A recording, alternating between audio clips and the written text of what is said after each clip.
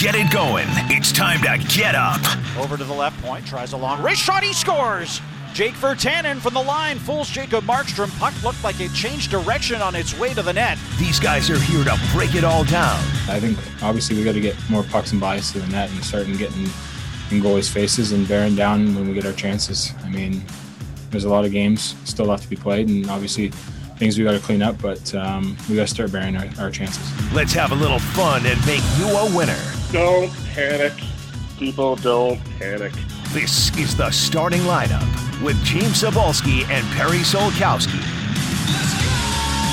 Rise and shine, Metro Vancouver. You can try to. It is Tuesday, January 19th. What's going on? This is the starting lineup here on your home of the Canucks, Sportsnet 650. James Cybulski here, Perry Solkowski there, Greg Ballack on the other side of the glass. The Dunbar Lumber text line, always open for business, 650. It's been busy the last 9 hours, and welcome your thoughts and submissions over the course of the morning. At Sportsnet 650 is where you can find us on Twitter. And the good news, Perry, is that the Canucks are done with Alberta, at least for now, after what was an overwhelmingly miserable 4-game start to the season. Been telling people, even though I'm from there, my family is from there, in the last couple of months, avoid Alberta. Don't go to Alberta, anybody. And they did. You know what else is the good news, James? Is you want a sense of normalcy in our world. And checking the NHL standings in the middle of January is usually normal. And I did it last night going, really? But I just wanted to check because there's going to be no easy outs. And as Chris Wall said in his sports, when you pick up 2 of a possible 8, that's not a road trip that anyone goes, yeah, that was really successful. So there's an awful lot of time to turn it around. But boy, food for thought as this team comes back and gets set to play 3 against arguably the hottest team out of the gate in the Montreal Canadiens. Man, didn't see that coming last night. Well, you know, you thought that the Canucks would be better going into the Flames after getting blanked on Saturday night and looked like a relatively passive affair. You had JT Miller back to help provide a little bit of that spark. And you know what? For about 20 minutes, everything seemed to be all right as the Canucks put forward maybe their best 20 minutes collectively of the brief season that we have seen so far. And then the second period started, and it turned into a horror movie the next 20 minutes as the Canucks were absolutely wiped out into that second period. They were their own worst enemies. They turned the puck over. They took countless penalties and were outshot. By the end of the second period, the team was outshot 20-3. 20 shots for Calgary, 3 shots for Vancouver in that second period. And that 20 minutes, as good as Vancouver's was in the first, was an absolute nightmare for Vancouver, and Calgary skates off for the back-to-back victories last night. Special teams are absolutely atrocious right now. Vancouver Canucks can't get anything done other than move the puck well when they have the extra man, and they haven't been able to kill off penalties. There's no way you can be as good as you want, but unless you're incredible 5-on-5, if you're going to the box that much, you're not winning hockey games.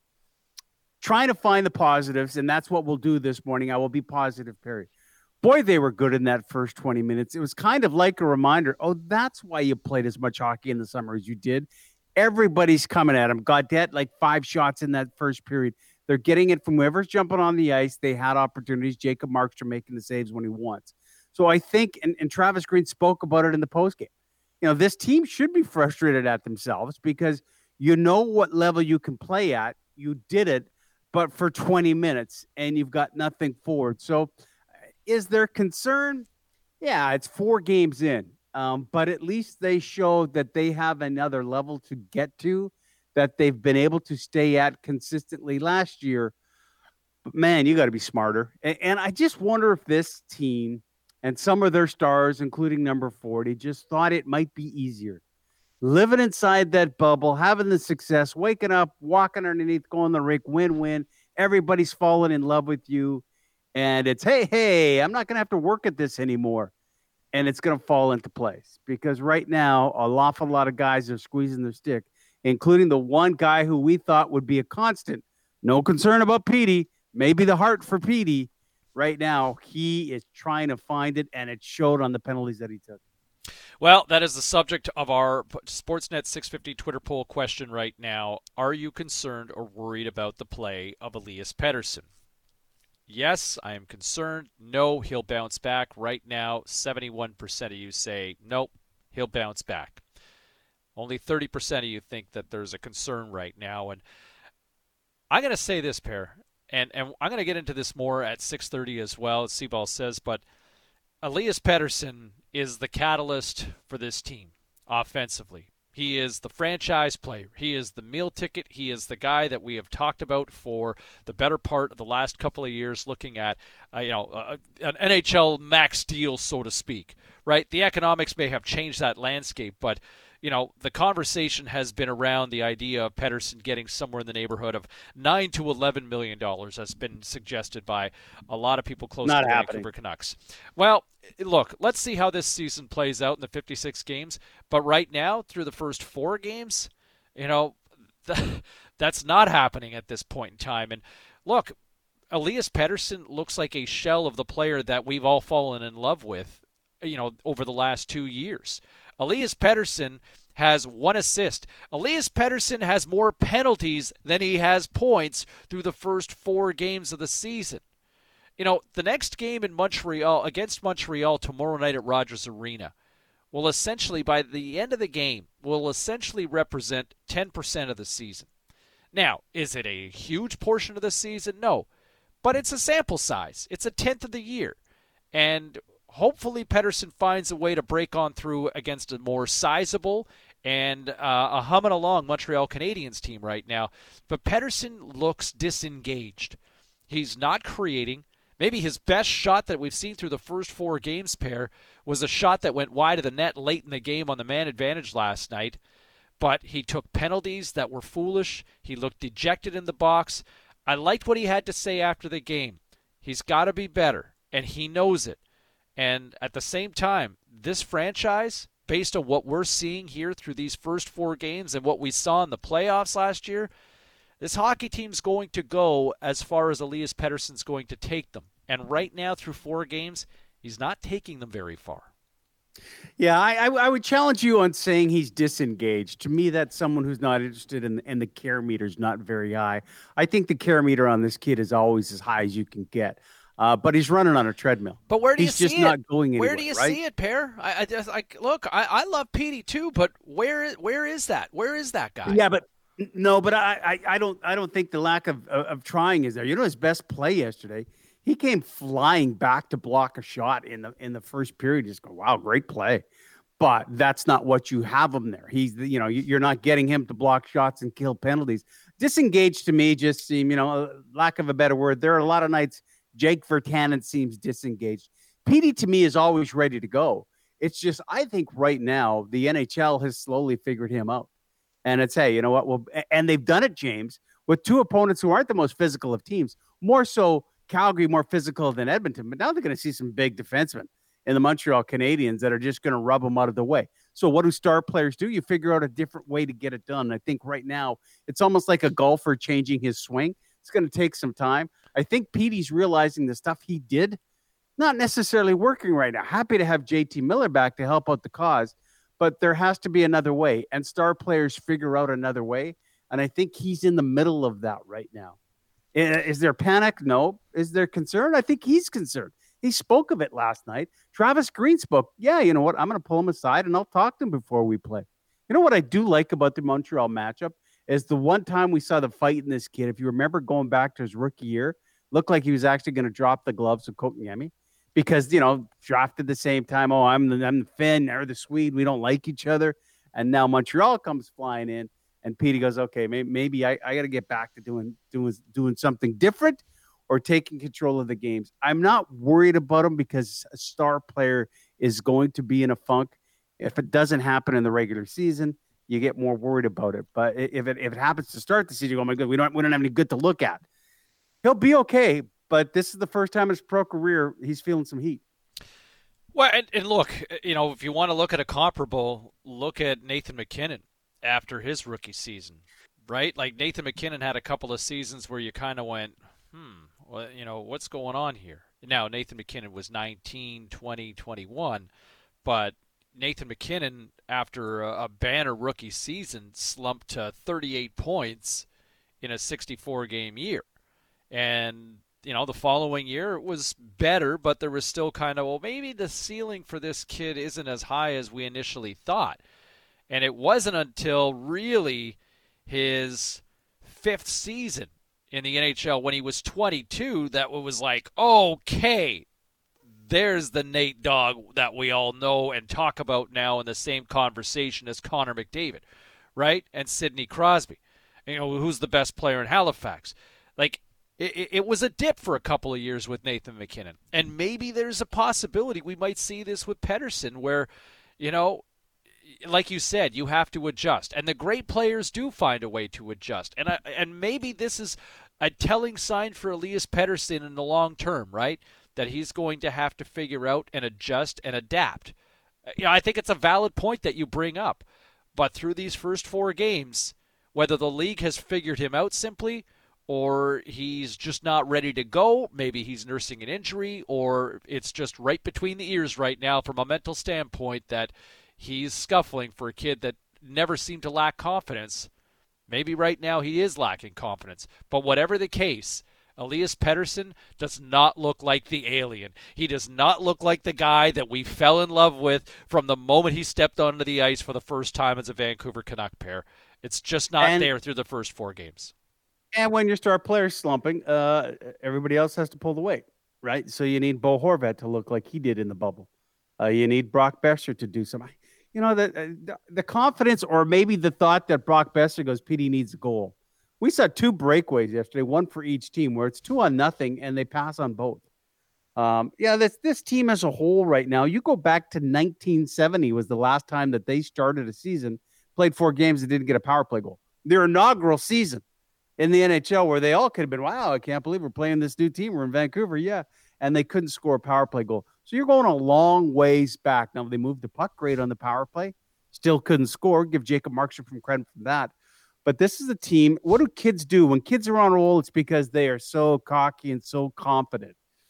So this is a team still full of kids. And when that swagger leaves right now, it kind of brings them back down to earth. And I go back to that strange word that caught me by surprise in the offseason that Chris Higgins used. We had proved to the rest of the NHL that we're not a fraud. And right now, I'm thinking other opponents are going, all right, man, you guys were in a bubble. A lot of us didn't want to be there. You guys were kids like you're midgets at a tournament, and you were really good. So how are you now when you're jumping on planes and coming to cities? Let's prove you're not a fraud. And I think right now the Canucks are going, are you that bubble team, or are you that team that was really battling to get into the playoffs last year in the regular season when everything stopped? 650, the Dunbar Lumber text line. We should also say, get your submissions in for Canucks in a song. We'll hit the music coming up at the bottom of the hour. But what song summed up what you saw from the Canucks last night on the ice? I like where I'm at right now. I like what I got from my track, and I'll share it with you coming up at the bottom of the hour. Look, a lot of this conversation here in the first 15 minutes of the show, we've centered around Elias Pettersson, but it's not just Petey right now, right? I mean, collectively, like, Petey doesn't kill penalties, and that special teams unit right now, when it comes to the penalty killing, is absolutely a dog's breakfast. When you give up 7 goals on 21 power play opportunities, that is awful. And the power play, his misfiring, look, Petey's a part of that, and special teams not so special. The one thing that I don't think has been a problem right now for this team pair was one area that I think there was a huge question mark going into this season, and that's goaltending. Through the first 4 games, I thought Thatcher Demko did everything he could possible to keep the Canucks in it when the Flames were just coming in waves in that second period, and the Canucks did nothing to help their goaltender out in the sense that they just kept taking penalty after penalty after penalty in that second period, and eventually the Flames broke on through. But, man, Demko was just on his heels. 20 shots he faced in the second period alone. The Canucks were outshot 28-11 in the final 40 minutes of the game.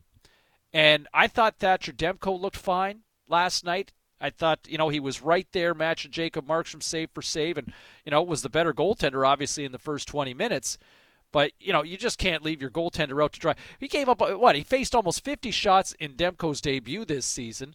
And you look at Holtby, I thought Holtby looked good in the opener, and I thought Holtby looked pretty good against Calgary on Saturday night. They just, again, they're just not getting a lot of help in front. That was, they plugged that hole very well. Like Jacob Markstrom was very good again last night. Let's give him credit for the win. I think if they have a chance to have a conversation, quite pleased with seeing his old buddies, and we'll catch up with them again 8 more times. No, goaltending's not bad. They got key saves when they wanted to this entire trip. Like I can't think of a softie where you go, you need that one back. That was never the case. It's what's in front of them. It's scoring. If you're not getting it from the Pettersson line, where is it coming from? The secondary scoring is not going to be there. Jake gets a nice one yesterday, a little bit of a break in front of the net. That's what's going to work for them. But they need everybody. Adam Gaudette was great in the first period, but couldn't score. So the concern is, and we can't go, well, it's the adjustment of all the new players. Give Nate Schmidt a little bit of time to get adjusted. But that's it. I mean, the adjustment that we've been talking about in the Canadian division is how will the Habs work out? So you're putting out your team. It's your guys, right? With the exception of Hamanuk and of Schmidt, really everything's the same up front. Those 4 lines when you got JT Miller back, all right, that's what you want. That's what we want to roll, and it's not there. Your penalty killers are the same, and you're not getting it done. So I think that's where the coaching staff goes, well, no, guys, it's going to take time. Maybe they thought automatically the level that they were watching this team play at in August was going to be the level they were going to watch in January. And it's just going to take a while to get there. It was probably very comfortable for this coaching staff to walk down the tunnel after 20 minutes and go, okay, well, that took a while, but at least we're back. And then to completely see it fall apart. And it's mentally first, like whether you're not, like Tyler Myers talked about it, stupid penalties. Like stupid penalties, Petey, stupid penalties. So wrap your head around it right now. That's the problem with the Canucks. Wrap your head around how difficult this is going to be and how you were successful. Haven't found that in the first 4 games. Well, Tyler Myers with a dumb penalty himself, right? Punching Matthew. Yeah, and he said as much. He got baited into it. Bad giveaway by Adam Gaudette in that second period as Milan Lucic forces the turnover at the Calgary line. They go back the other way. It's in the back of the net behind Thatcher Demko. I think when you look defensively, Olli Juolevi less than 8 minutes on the ice. Like if you're going to dress a defenseman, I mean, I think at this point in time, like Olli Juolevi clearly not ready for prime time. If you're going to dress a defenseman and play him less than 8 minutes in the regular season, like what's the point, right? Look in another direction then, pair. Then dress Jack Rathbone or give Jordy Ben a shot. But if you're only going to dress a guy for 8 minutes, like what's the point?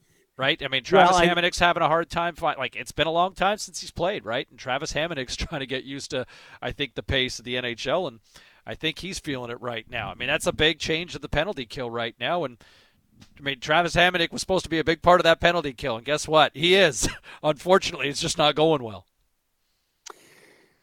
Everybody's going to have a point in their schedule where they're going to struggle and win 1 of 4. It's just when it comes out of the gate and you can't go, well, it's a lot easier to win 1 and 4 if you've already had a couple of nice streaks going and go, okay, well, everything evens out over the course of the season. So when you come out of the gate like this. And so that's where this hockey team has to stay confident. That's why I asked you. You're going to split the goaltending, but when you're struggling and you win 1, you wonder when they go, yeah, we need some wins here because other teams are you start to pull away a little bit. The Canucks play more games than anybody in the North Division. They got 2 points to show for it. It's just, it just, everything seems out of sync. You'll go back to the golf analogy where a player's playing and you go, hey, how was that round? I'm really close. Really? Because it didn't look like it. No, I'm really close. I just don't think we can see the Canucks. They've had one period where they were really close. Like, okay, yeah, I think you got it. And then they lose it for various reasons. One, because McDavid was a stud. Yesterday, because they got so undisciplined in the final 7 minutes of that second period and couldn't kill anything off. Home cooking, man. They haven't played here since March. Let's see if something changes. James, it almost has to. Could you imagine? And how difficult is it when you think, you got the Habs for 3. What if you lose all 3 in this one? Man, you're climbing out of the hole for the rest of the season because, as you said, 4 games over 56, it's not just the start. That's starting to become a significant part of the season. I think the Canucks are due for one against the Habs at least, but the one daunting. That's not going to get it done, no. Well, no, but here's the reality, right? In those 3 games, you're going to have to deal with the guy that I would put with the fate of the world on the line in goal, and that's Carey Price. I'm still a Carey Price fan, and Carey Price will in all likelihood play tomorrow night, and then we'll probably see Jake Allen for the first time on Thursday, and then Price back in goal on Saturday. But that's a tall order. Now, the Habs have beaten Carey Price before. He is human, but the Habs look good right now. And that's a big blue line that has a lot of size, that can play physical. It's a tall order for the Vancouver Canucks coming up tomorrow night. 650, the Dunbar Lumber text line. Lots of different people weighing in already this morning. Bill chiming in saying, sorry to say, they're just not good enough. Other teams improved. Canucks have not. If they go 1-5, changes will be needed to be made. I don't think you're pulling the plug or making wholesale changes, after 6 games.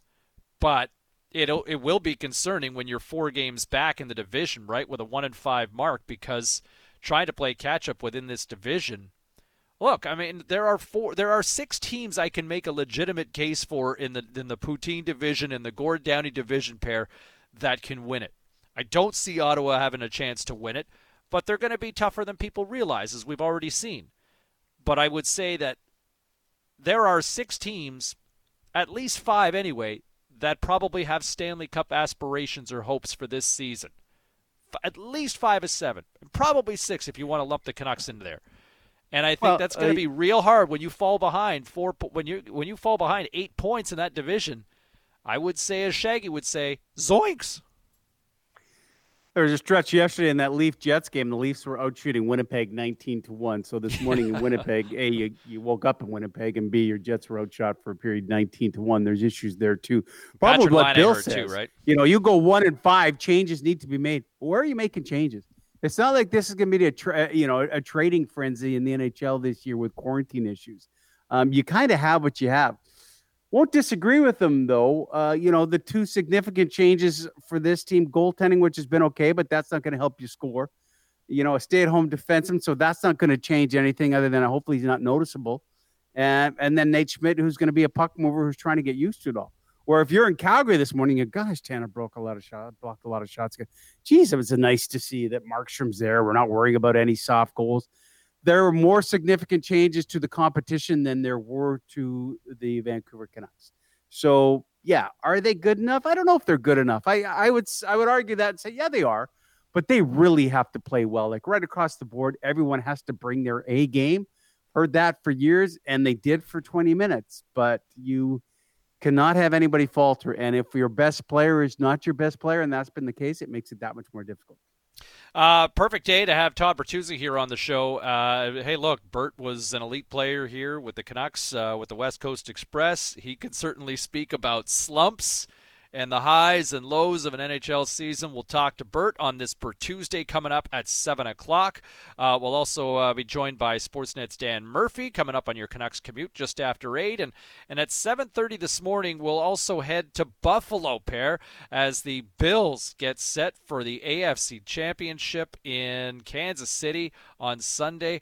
Man, what a story Josh Allen has been this season, but the entire Bills roster for that matter. Stephon Diggs has been an impact player, but longtime reporter Sal Capaccio from WGR in Buffalo is going to join us at 7:30 this morning. Man, he has seen some bad Bills teams. He has seen some great Buffalo teams, and we'll head to Buffalo coming up at 7:30. 650, the Dunbar Lumber text line, always open for business. A lot of you jumping in. Got your Canucks and the song submissions. We'll get to those in a moment. We'll also continue the conversation about Petey because we need to talk about the alien who isn't looking very alien-like, and we'll do that next right here on your home of the Canucks, Sportsnet 650. I always like to take this opportunity to talk about myself. C-Ball Says on Sportsnet 650. Well, saying anything critical about Elias Pettersson in this market has been like talking about Fight Club. First rule of Fight Club is you do not talk about Fight Club. The second rule of Fight Club is you do not talk about Fight Club. It's essentially been off limits in these parts when it comes to discussing anything negative about Petey, but 4 games in, it begs to be asked, what's happened to the alien? The player some view as landing a potential $10 million a year setter has looked anything but the part. Maybe send out North Shore Search and Rescue. The Petey that averaged over a point per game during last summer's playoffs, nowhere to be found in 2021.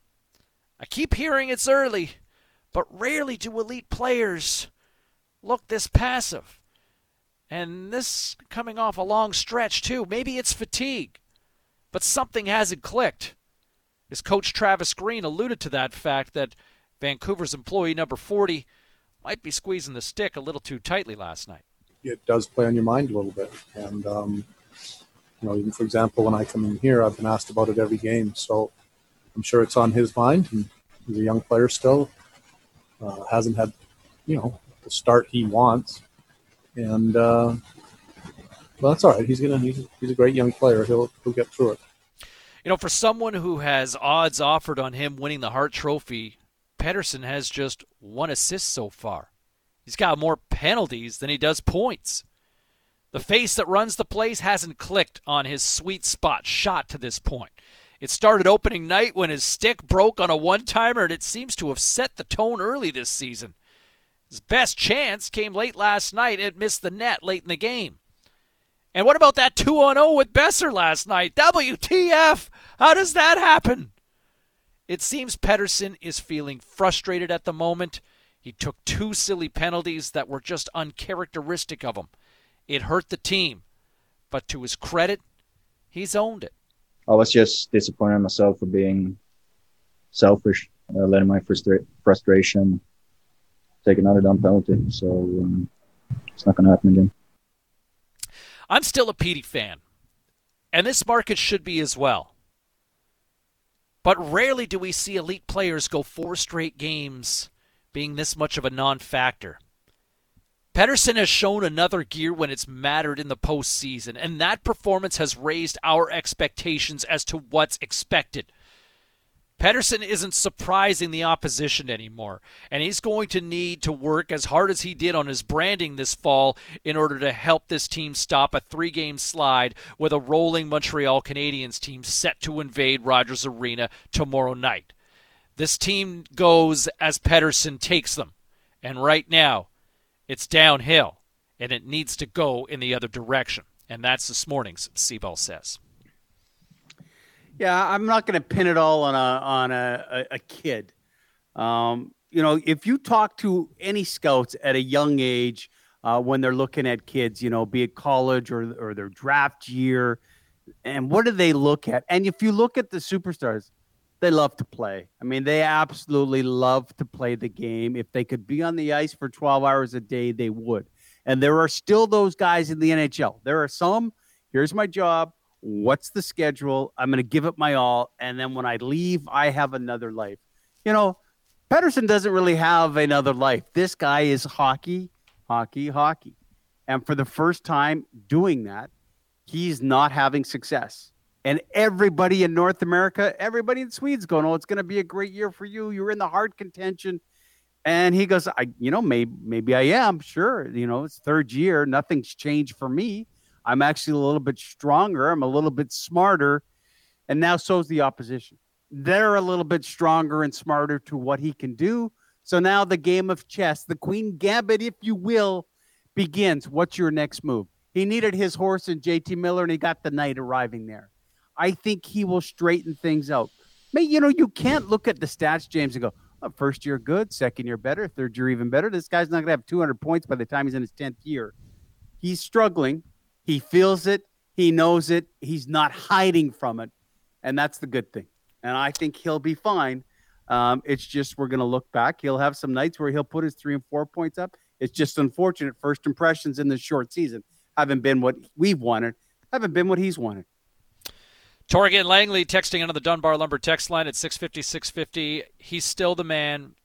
It is early. everybody has tough stretches. It's all mental. He needs that confidence back. It will. There is no doubt. That's what great players do, and Petey will turn it around and be even better than ever. Bank on it. There's Torgy chiming in with that.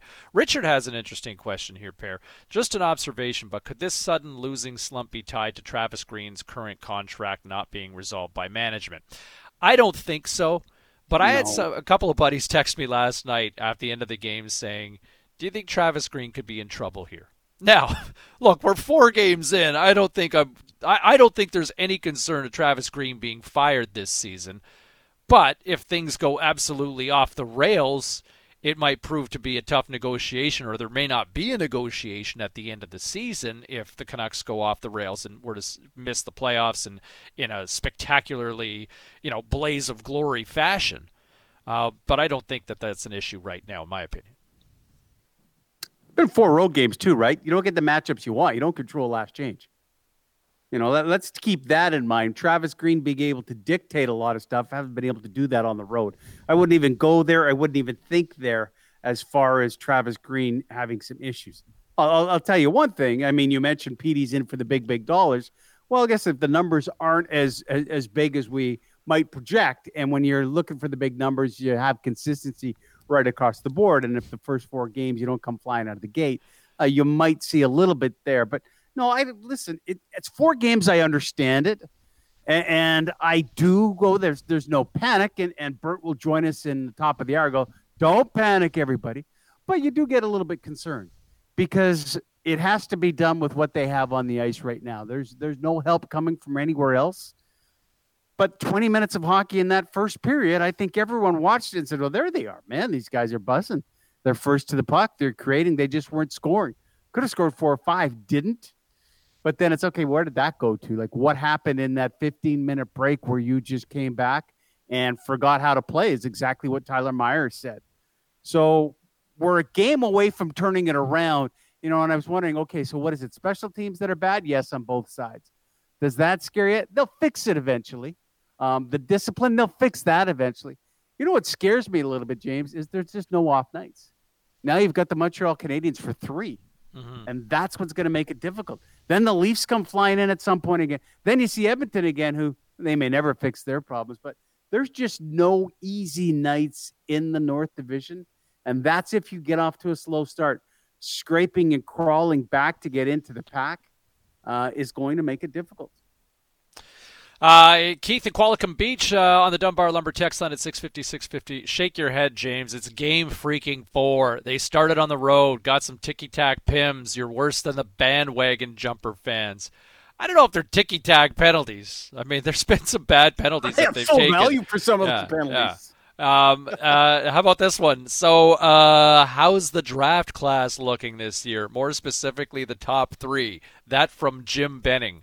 I don't know if that's the real Jim Benning, but anyway. What do you say we get into Canucks in a song here, pair? 650-650, the Dunbar Lumber text line. We've had a bunch of submissions pour in already. Let me tee up with mine, okay? Here's where I'm at. After watching the Canucks power play go 0 for again, now 0 for 15, the penalty killing unit has been, I don't know, on Jupiter over the last week. And with Pettersson, obviously, the topic of discussion this morning the way it is, I'm channeling a little Justin Bieber this morning.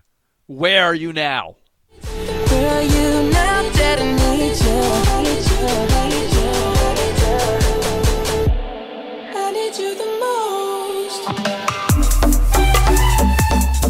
I mean, where is everybody, right? Where's the power play? Where's the penalty killing unit? Where's the D? Where's Petey? Where are you now? That's by Canucks in the song. Fair enough. You saw them all. Saw them all for 20 minutes. It's kind of like, hey, guys, you're all here. That's awesome. I'm just going to go get something to drink, and then we'll really party. And then where are they all? Where'd everybody go? That's what happened for 40 minutes in Calgary. This one was a little more difficult for me as we come in, and people are going, oh, man, this isn't a great way to be in on Tuesday. Now we got the Habs coming. But I went with little Jason Mraz, and I won't worry. I won't worry my life away.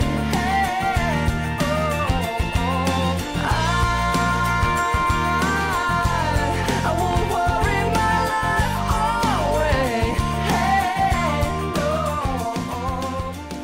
I'm not going to worry my life away right now. Give me a couple more weeks, though. And James, that's the thing. If you don't fix this by the end of January, you're going to have to do an awful lot of climbing. So I don't know if we can stress enough. Yes, it's 4 games, but guys, it's not 82 seasons. It's not 82 games. It's 4 games. It's almost 10% of the season coming by here already. Need to fix it, but for now, on this Tuesday morning, I won't worry. Let's go to Greg Ballack on the other side of the glass. Ballack, what have you picked for us here this morning? What track have you got for us? I got a track from Dan Auerbach, who's from the Black Keys, and it's just kind of your typical heading home with the tail between your legs type of song like the Canucks are. So long, I'm going home.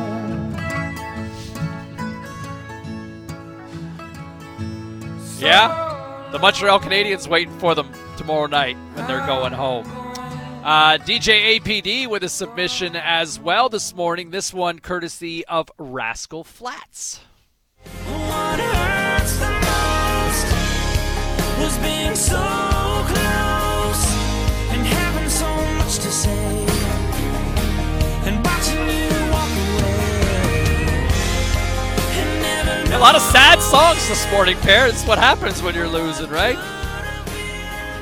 Well, so you need somebody to pick you up, right? And you thought JT Miller was that guy, and although he didn't have any shots on goal, the energy was needed there, and that's what they need to find, some energy. And, hey, make no mistake, they had their training camp, but they have not played a hockey game since March on their home ice. So I think there will be some comfort for them. The fear is you can make all these, all right, guys, let's get a little better, is the opposition. Like Montreal just playing at a level that comes out of the gate where they're probably the best team in the NHL right now. So you got to fix it, and you got to fix it in a hurry. And part of it is how do you stay positive? You saw with Thatcher Demko when he came in with Jacob Markstrom was hurt at the end of the season. And here you go. Here's your big stage. And it wasn't there for him. And you just kind of wondered. This is the first time for Petey in 3 years that it's all right. So I got to get out of this stuff. If he was hitting goalpost, if he was creating so many opportunities and everybody was draped all over him and he's causing penalties, I think the main guy on this team would go, it's coming. I mean, I know it's coming, but there haven't been a whole lot of those episodes to go, yeah, that's what I feel good about before I shut my eyes because, yeah, I did a lot of good things. He needs to find that, and the entire team needs to find that on a consistent basis. Jay and Lady Smith on the Dunbar Lumber text line going with a little Tenacious D, thinking, man, he misses Marky right now with, dude, I totally miss you.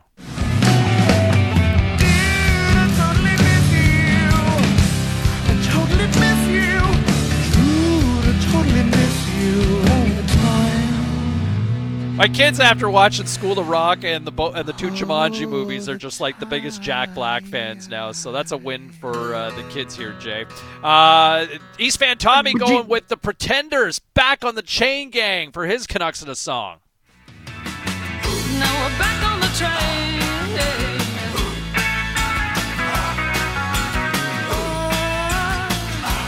Back on the Chain Gang. Saying they all need to work harder, pair. Just like that. That's how it starts, right? I go back to the previous song. James, you think this record's any different on this road trip if Jacob Markstrom's in goal? I'm sorry. I can't see any goals that makes a difference. Unless he's incredible and shuts people out. Goaltending has not been the issue in their trip through Alberta. No. I would go with the Chain Gang, right? I would go. You got to work harder. If it's not going to happen, just make sure you're out there and make sure you're working. You can get noticed that way. And I think it's kind of been for some of them that they're on a treadmill. Like they're not getting any traction to what they're doing. And yeah, work harder. It's as simple as that. How do you get it to work harder? Got to work harder, work smarter, but you also got to work harder. Yeah, you got to stop being the worst special teams unit in the league as well. What do we got coming up next there before Big Bert? We'll get into a little bit of no BS, just PS, and it's the love of hockey. Two best buddies. What can I do for you to help your cause? By the way, drop the gloves. I've got issues with the way you handle things. What happened? It happened last night. We'll tell you who. No BS, just PS ahead. 6:44 on Sportsnet 650. He always tries to be ahead of the game. Harry was in front. Finding stories that matter. Sort of. We call BS. You want answers. It's not BS, just PS with Perry Solkowski. A lot of little things going on in the world of sports. We'll bring it to you in the form of no BS, just PS.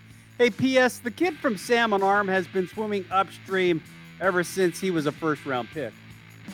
Batted at by Myers, taken by Curtis Lazar with speed and across to the backhand. He scores!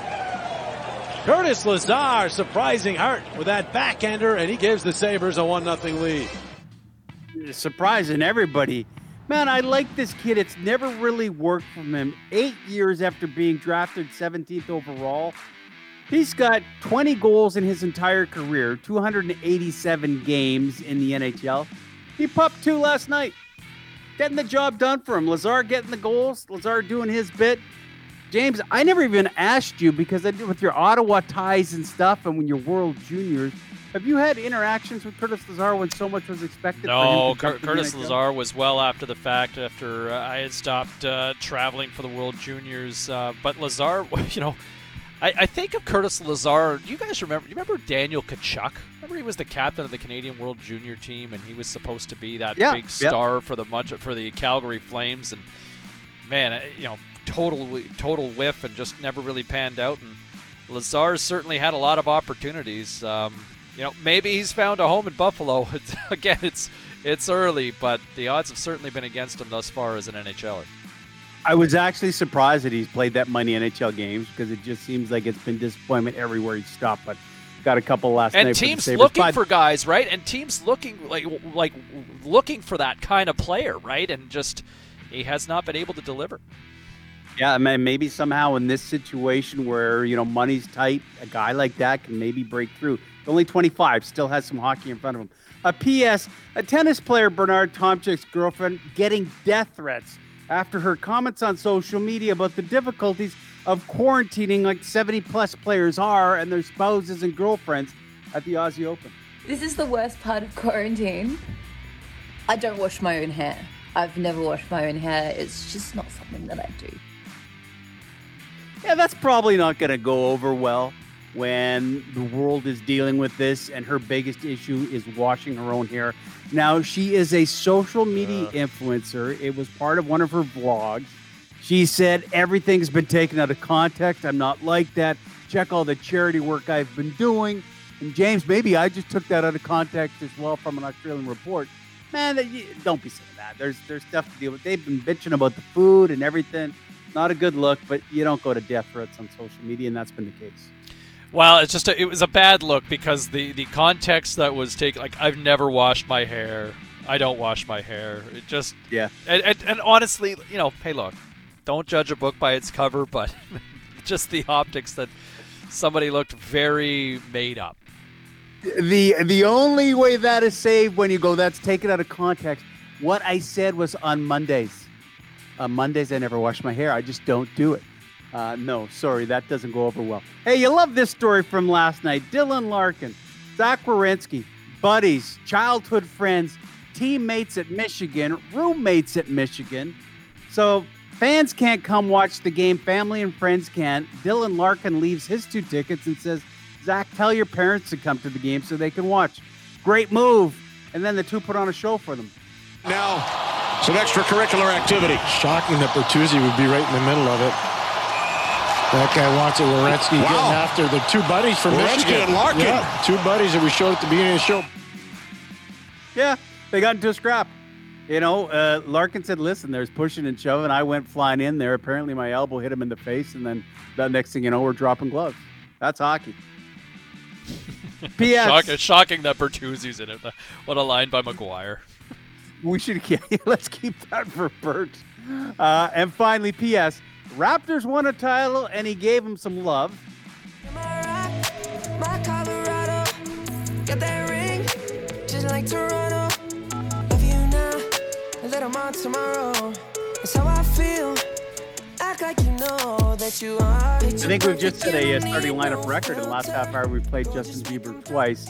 But the Beeb, when the season started, takes to his Instagram, just takes a picture of the Leafs logo and says, this is the year. How does that help NHL marketing? NHL Instagram followers, 4.5 million. Justin Bieber's Instagram followers, 157 million people took a look at the Leafs logo and were reminded, hey, NHL season is going. That's marketing you can't get anywhere else. No, and I'll tell you, Per, like we had Snoop Dogg as part of the NHL video game last year, right, for NHL 20 for EA Sports. And, I was doing a podcast with somebody recently, and they asked me, who would you love to see, in the game somehow? If there was a way to afford it and find a way to reel him in, I think Justin Bieber would be massive because he knows hockey. He's a hockey fan. He's got skills. And imagine that sort of branding power with somebody that big internationally and intergalactically, for that matter, being part of that. With the NHL. Yeah, when I compared the followers, just go, wow. I mean, look at that. I mean, you just can't buy that marketing power. Loves the game from a distance, though. But, boy, if somehow you could have him tweeting about it every once in a while, posting stuff on Instagram, what a massive win that would be. Oh, you can buy it. It's just going to cost you a truckload of money, right? Yeah, exactly. But didn't Kardashian go over 200 million followers this week? That's how it's done. That's no BS. That's just PS, everybody. 5 minutes to 7 o'clock. Big Bert joins us on this for Tuesday edition of the starting lineup next here on your home of the Canucks, Sportsnet 650. Let's get it going. It's time to get up. Over to the left point, tries a long wrist shot, he scores! Jake Virtanen from the line fools Jacob Markstrom. Puck looked like it changed direction on its way to the net. These guys are here to break it all down. I think, obviously, we got to get more pucks and buys to the net and starting getting in goalies' faces and bearing down when we get our chances. I mean, there's a lot of games still left to be played, and obviously things we got to clean up, but we got to start bearing our chances. Let's have a little fun and make you a winner. Don't panic. People don't panic. This is the starting lineup with James Cebulski and Perry Solkowski. All right, 2 minutes after 7 o'clock here on this Tuesday morning. A little brisk out there, mostly cloudy. Chance of showers later on this afternoon, a high of just 6 degrees.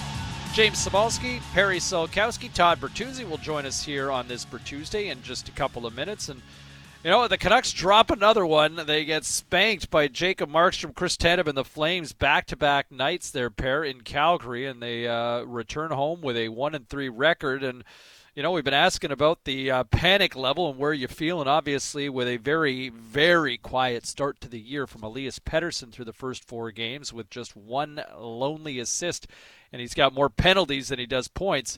But we're asking you this morning at Sportsnet 650 on our Twitter site, are you concerned or worried about the play of Elias Pettersson?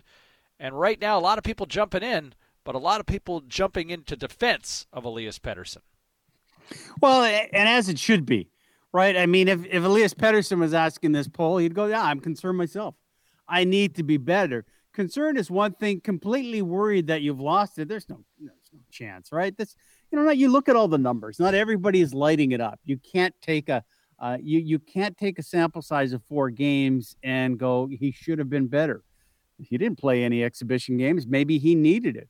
Maybe the fact that, he stayed in Vancouver and so went through a different offseason of training is one that's taking him a little bit longer to get used to it. I like the fact that this guy owned it yesterday, said he needs to be better. The discipline was something that is so out of character for him that he showed with a couple of penalties, one with complete frustration with that high slash. That's a good thing. That's the compete level. And I would be concerned if Pettersson wasn't working like a dog trying to make something happen. He's just having no effect right now. And of those 4 games, it's been one with JT Miller, who to me is kind of his security blanket. So does he need to be better? Of course. Will he be better? Well, then I would suggest everybody in the NHL who's a scout, who's a player, who's a coach, kind of misread that this guy is going to be a superstar. He is, and he will continue to be. It's just a matter of when he busts out of this 4-game start. Well, we've been waiting. It's 4 games, and yes, it's a small sample size. Right now, 72% of you are confident he'll bounce back. But look, you don't see elite players this quiet for this long a stretch. To go 4 straight games where you're just kind of MIA out there. And that's 6 days, though, James. 6 games. I get it. 6 days. Like six days, yeah. Right? Like that's. But what's the best thing? But what's the best? But what's the best thing? What's the most noticeable thing he's done? Like the shot's not there, pair. The engagement. Like there was one nice assist on opening night, but outside of that, we just have not seen that, and that's the concern. Now, I made the example. Nathan MacKinnon went through about 3 years of a funk before the switch went off, and he's now become one of the most dominant players in the league, kind of in that conversation with Connor McDavid. But he struggled for a few years. I don't think we're going to see that for 3 years with Pettersson, but I would definitely say it's a concern right now because this team seems to go as far as Elias Pettersson's going to take them. Todd Bertuzzi, it's Tuesday. Let's welcome him back from Europe. He's back home, and we say, what's happening, buddy? Good morning, guys. I'm actually thankful that I get a little time out. I was just out on the lake building the rink on the lake right now, so I'm taking a little bit of time out, having a coffee. And looking forward to engaging in conversation with you. Seaball, man, why so angry and controversial? It's 6 days in. 6 days in. Not every freaking guy get off to a great start, man. Everyone's got to freaking relax a little bit. Relax. And you're playing in the hardest division there is. I'm sorry, but there ain't an easy game any of the nights. I believe it's one of the fastest, most hard-hitting divisions you're going to play in, and you got to be ready each and every night. But for Pettersson, there's times where you just get off to a slow start, man. It's just the timing and all that. And I got a little bit of these athletes have been through a lot. They're out there entertaining all of us who are sitting on the couch watching these guys play and putting themselves through risk with everything that's been going on. So I think we've got to give them a little bit of slack. It's way too early to panic. But our trusty stat guru, Mike English, did let me know that the power play was 0-15 to PK. 7 goals on 21 power play. That definitely has to sharpen up. And you also played against the goaltender twice that used to play for your team and used to carry your team. And he stepped up big, and that's what happens in those moments when you leave a team. You want to make sure that you got payback, and Markstrom played awesome. Yeah, no, that's a good point. It's not like Markstrom wasn't used to seeing Besser come down a wing and know where he might be favoring to snap it. Bert, what did you do when you got into a slide? And I'm with you. I don't think it's a slide for Pettersson. You've played 4 hockey games, and you've worked like a dog. He blocked a shot yesterday, coming back real hard, doing what he can if he's not scoring. But when you're supposed to score, as you were in your career, what do you do? Because this is the first time for him. This is the first time in this city. People are going, hey, where's number 40 gone? So how do you get past it? Yeah, sorry to interrupt you there, Perry, but yeah, I've gone through stretches that were pretty bleak, but in the same time, my body's built differently. I would try to go out there and run guys over or try to get in a fight, try to engage myself to get something going, and then I'd spend a lot of time in practice working on getting my confidence. When your confidence is high, man, you're the world beater. When it's low, I don't care if you're a professional athlete. When it gets in your head, it takes a little bit to get out of. And you can't tell me not every single athlete has ever gone through a stretch where they've gone 4, 5, 6, 7 games not being at their best.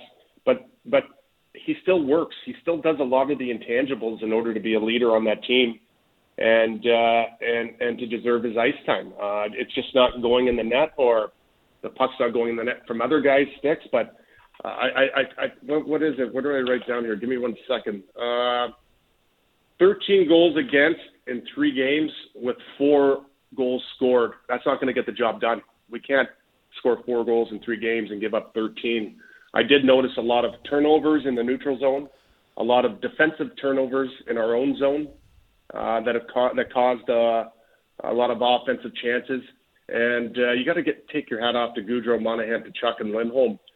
I thought they played fantastic. They looked like the Russian 5 out there. They were holding on the puck, making plays. It was not only on the power play, even 5-on-5. They seemed to have their way. So that team and that line is playing with a ginormous amount of confidence, and so is the goaltender. Flames are the real deal. They're showing what they're really made of with their depth right now. Yeah, no, they certainly have, and they just every turnover that the Canucks seemed to have last night seemed to wind up in the back of the net. Bad clearing attempt by Hamonic, bad turnover by Gaudette, and they both result in goals. So tell me this, man. It's all it's all stuff that can get fixed, eh? It's all stuff that can fix. That's no, why we're so early into the COVID season at a 58-game shotgun start playing in the hardest division. So we got to have a little bit. So, if this is the same results after game 10 to game 15, then there's a button that needs to be pressed. Okay, so to that point, I was just going to say, because you've been that guy who's been, the dominant player or a guy who's been looked at to provide offense for this franchise in this market. And then there's times where, hey, people are probably we've asked you in the past, hey, man, it's not clicking right now. What's going on?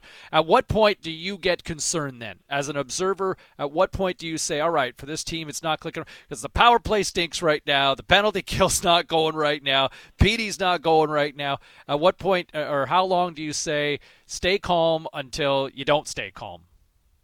Well, you know what it is. I said the old Kenny Holland way is, you don't know what you got until you get to American Thanksgiving. That's when you know where you are, where the panic button needs to be pushed and things need to be done. So you basically have to take you almost get a month leeway to see where it's at. I think how many games are they playing this month? Is it? Do you have that much time though? Yeah, right? Like they just played 4 in less than a week. That's what I'm saying. That it's you got to do the calculation from the regular season to when Thanksgiving is, and then put in the COVID season and all that. You're basically at, if after 10 games your record is 2-8, well then you're in big time trouble in that division. Like you ain't getting out of it.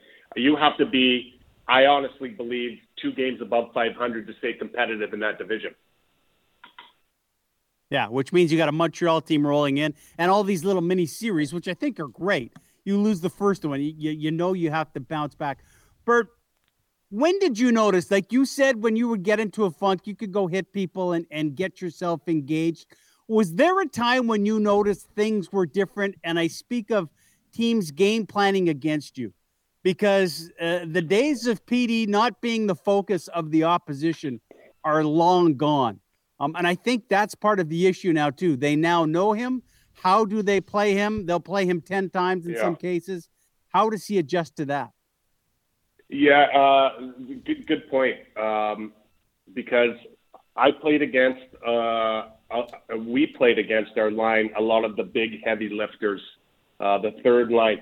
And in order to get through that, you have to we did a lot of video, but it's your will to succeed, man. Like I wasn't going to let what I considered, what I considered a plumb line that's going to come out and just check me, not worry about offense. You're just going to check that on a plumb line. I'm not going to let them dictate on what I play. So I never allowed the opposition to dictate my play. I forced the issue, and I forced it with physical vengeance, which is dumping in, finishing my checks. You guys are gonna check me. It's gonna be the longest night that you're gonna have.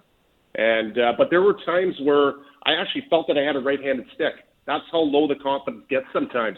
You don't see the holes. You can't beat a guy one-on-one. You feel sluggish. Your legs aren't there. But it's for me, I've been through it. I remember going through some practice. I'm like, man, I feel like I'm Space Jam, man. Like someone touched me and sucked all my talent out. And it just disappears. And all of a sudden, boom, clicks, got a goal, got an assist, or did a good play that created something, not necessarily get a point, and then just catapulted me back to where my confidence was. But there was a period of time I will say for 3 years, where I didn't have one slump and I didn't have one time where I did not feel that I was the best player and I didn't lack confidence in my game. And that's not 3 years is pretty good. That's pretty good, man, to feel for 3 years to feel dominant, not having an off day, not feeling like crap, getting the job done every single night, being so consistent. That's what prides athletes is. How long of a stretch can you be consistent at a high level for? And I feel I did a really good job at that for 3 years. But then that gets you a couple All-Star games and no cup. It's Sidney Crosby has stretched this out through his entire career. Ovechkin, McDavid, McKinnon, then the greats, Joe Sakic, Steve Yzerman. To be able to play at that high of a level, that long of a time, that's what catapults you into a superstar, not just a star. What do you do to fix the power play? Well, I believe in sometimes changing it up, different looks. I know Miller just got back, also.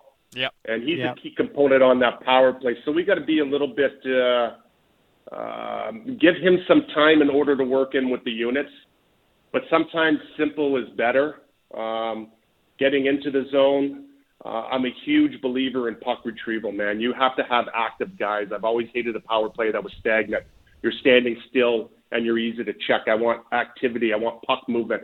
I want them to look like what Calgary looked like on the power play, which I thought looked unbelievable. Their puck movement, they were buzzing every which way. If a shot, rebound, they had two guys on the puck. Their puck retrieval was amazing.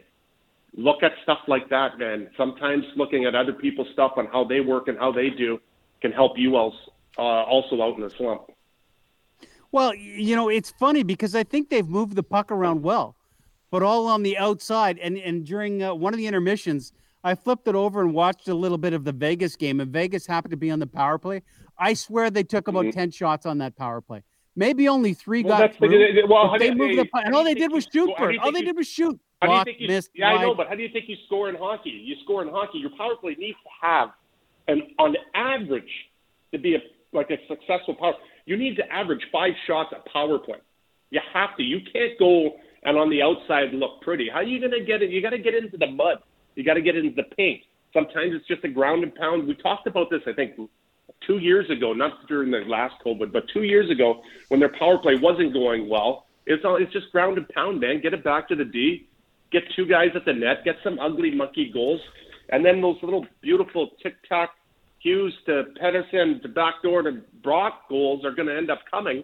But you have to engage inside the paint. You can't stay on the outside. Outside hockey has no success in my books. Well, you know what? It's funny. Corey Hirsch said the exact same thing. From where the Canucks are shooting right now, as a goaltender, you take those shots all day, every day, because they're all from the perimeter. You're right. Yep. Hey, on a side note, we should tell the story from this past week. So on the website, Vancouver is Awesome, Bob Kronbauer had written an article about, what was it, Bert? Was it the hated Vancouver Canuck? Todd Bertuzzi will record a video for you, and it's funny how the headline kind of read in a bit of a kick you in the ass, but boy, talk about being good for business, eh? Well, a lot of it, there's a lot of it that goes to charity, which is a great thing. I don't want to give him any bit of clout at all. I don't even actually want to speak about his name and all that. For him to, during COVID and tough times and all this, and I go out of my way to do a show like this, and I try to get back into the community of Vancouver to come after me the way he did on the first article. Just shows who the person is, and I don't even want to give him any fame. The second article, and this is all stuff that people send me. Remember, I don't find this stuff. I don't know about this stuff unless people send it to me. The second article was correct. I am one of the most hated players to ever play in Vancouver, just in other rinks, not in Vancouver. My people spoke up, and they spoke up loud, and they let this punk know what it's about. And he was correct. In every other rink, visiting rink, I'm the most hated Vancouver Canuck there is. That's a compliment. Are you kidding me? Do you want to be liked in other rinks?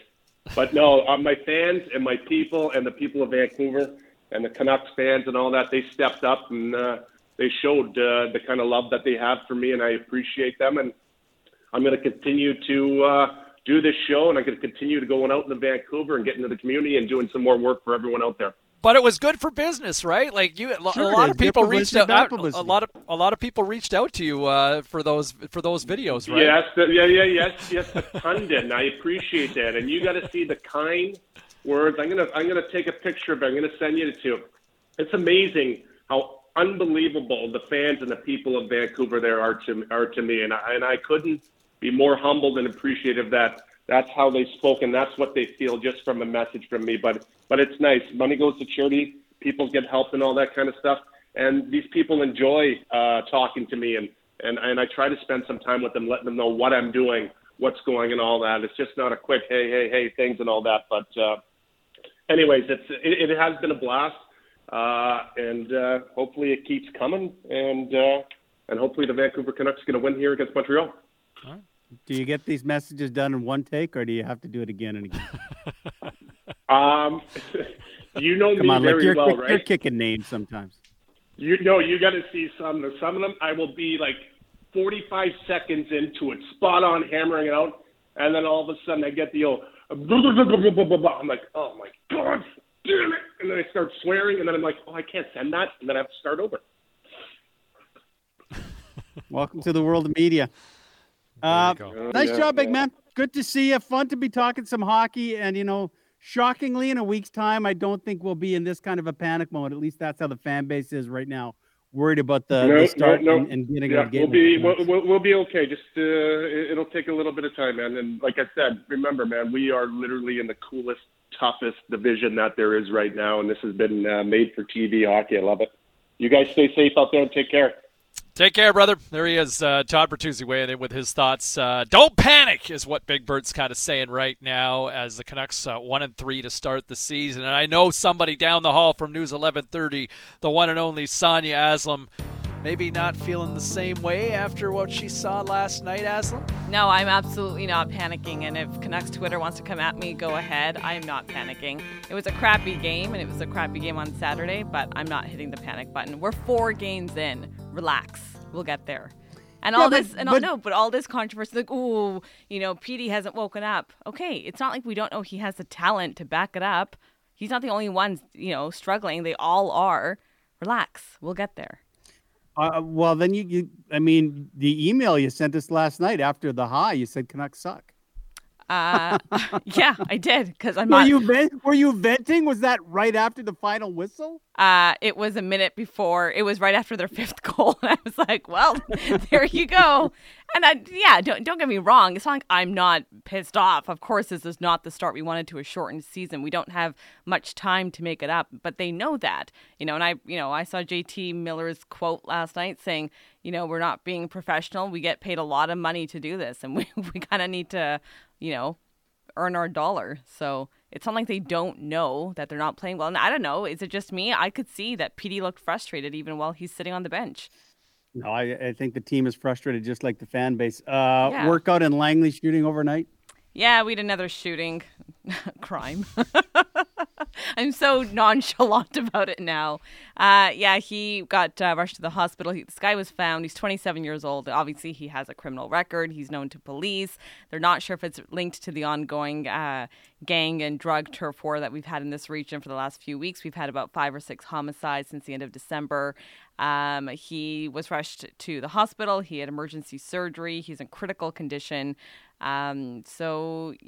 Langley, that's our latest hotspot. And south of the border, last day today, right? Last call at the bar for Donald Trump. Oh, man, it's taken us so long to get here. It's taken us 4 years to get here. Yeah, so today is Donald Trump's final official full day in office, and it is going to be filled with probably nothing. He's just going to pardon a bunch of his friends, and his friends right now include some criminals, some rappers, maybe the pillow guy if we found out he did something. He's just sort of getting anything he wants done. And we don't know if he's going to try to pardon himself, which is ridiculous.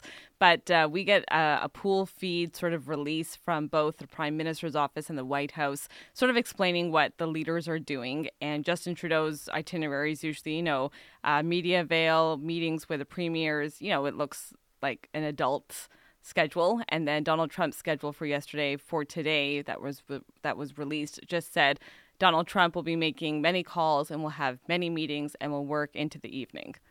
And you're like, oh. That's what he's been releasing since he lost the election. That's what he's only ever done, but he doesn't do anything. He's too busy golfing half the time. So he's actually at the White House now, which, by the way, D.C. is like a fortress of security right now because, they're a mess. Yeah. That's the inauguration will be watched for completely different reasons than it normally is, right? Just to see if it can go off. Oh, absolutely. There's 25,000 troops in D.C. right now, and the concern right now is not to be somber, Sonia, but one of the concerns right now is to ensure that there's no attack from the inside.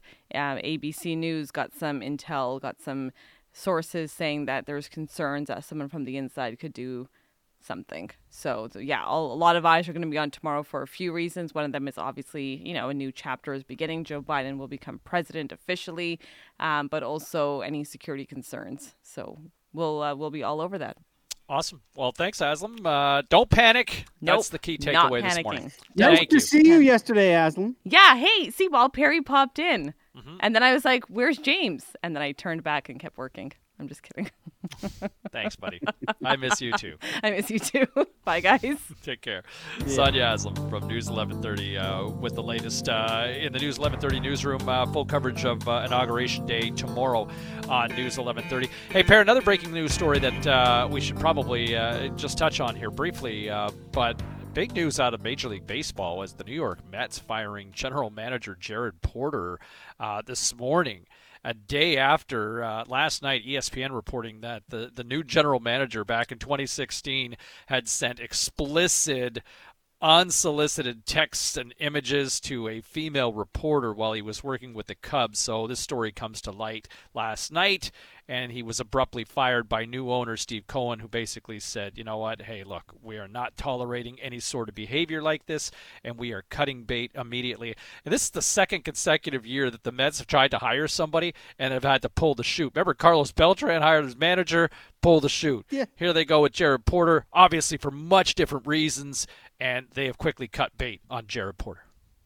Honestly, how does this happen? Like, I could apply for a job at, in an office at a furniture store moving sofas, and I wouldn't be shocked if they go and check a little bit of my background and go, a little background check. How do you get a position like that?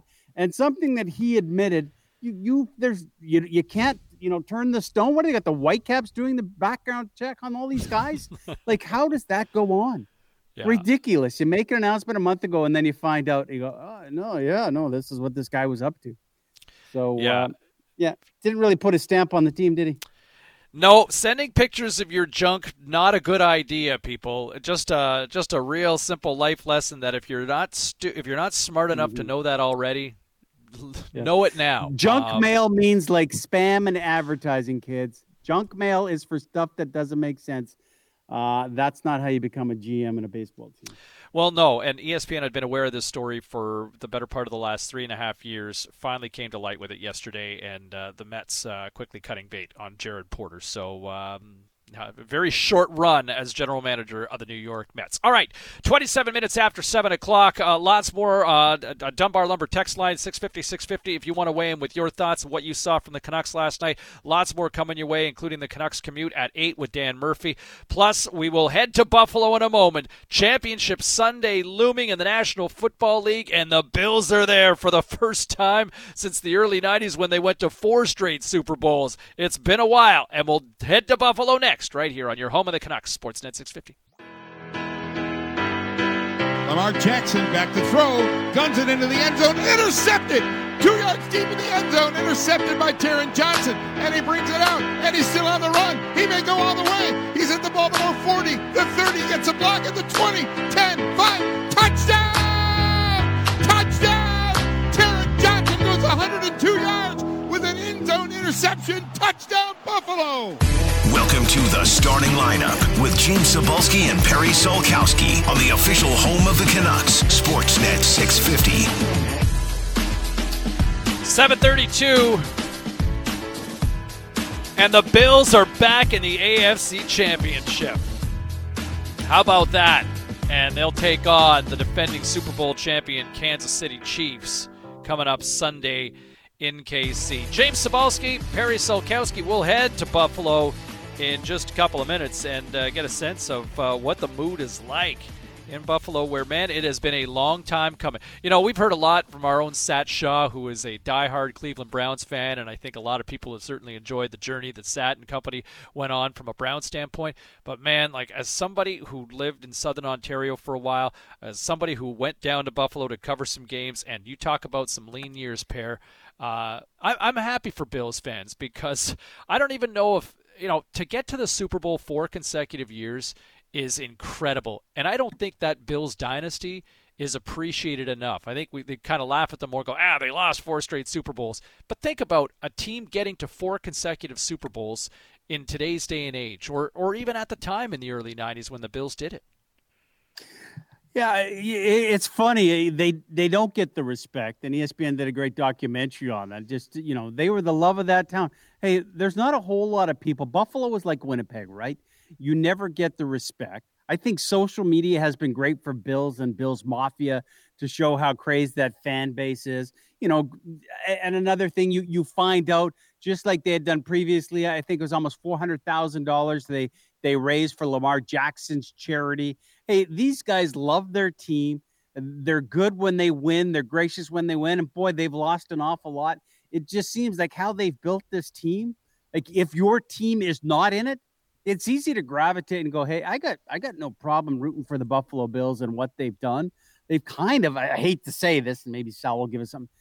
To me, they become a little bit more of an America's team. You want someone to cheer for these guys. They deserve it finally, and they deserve to be there. Yeah, why can't we have nice things, right? So we go to Buffalo and check in with longtime Bills reporter Sal Capaccio from WGR in Buffalo. Sal, man, this has got to be a long time coming for you. Good morning. Thanks for joining us, by the way.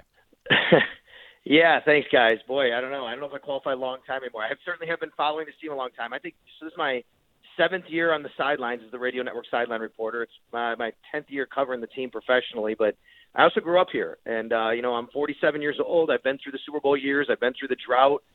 So it is a long time coming for this team to get back to where they were, 25 years ago, now 27 years ago in the AFC Championship game for sure. Is it as simple as saying Stephon Diggs was the missing piece? Because, he gets the limelight. We see that. But, boy, Sal, this is a good football team right throughout right now, isn't it? Yeah, I think personnel-wise, it is simple to say that. The Bills truly needed a number one wide receiver. That was shown last year when their offense took a step, but they couldn't really take that leap they needed to take, and they were missing that true number one wideout, both for them and for Josh Allen. And they got it. Stephon Diggs was truly that missing piece, but there was a lot more that goes into it, as you can imagine, and some of that is Josh Allen himself, taking that leap and really doing the things he needed to in the offseason to improve in certain areas, and also Brian Daboll and scheming it up and putting it all together. It was a big puzzle, but you don't get that puzzle without getting Stephon Diggs. No, I mean, Stephon, he's in the conversation as being one of the best receivers in the National Football League now. I mean, where is this team? Like, what's been the watershed moment for the Bills to finally become the Bills again that I think a lot of people fell in love with in the 90s, Sal? Is it Josh Allen? Is it from a coaching standpoint? Is it just everything? Is it defensively? What stands out most for you that's really kind of been the watershed for this franchise?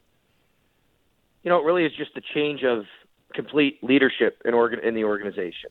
And look, I say that by recognizing here that Josh Allen has come from being a butt of jokes basically when he came into the NFL to an MVP candidate. Of course, having a true franchise quarterback when we've wandered through the wilderness for the better part of 20 years looking for one, longer than that. So Chip Kelly retired really.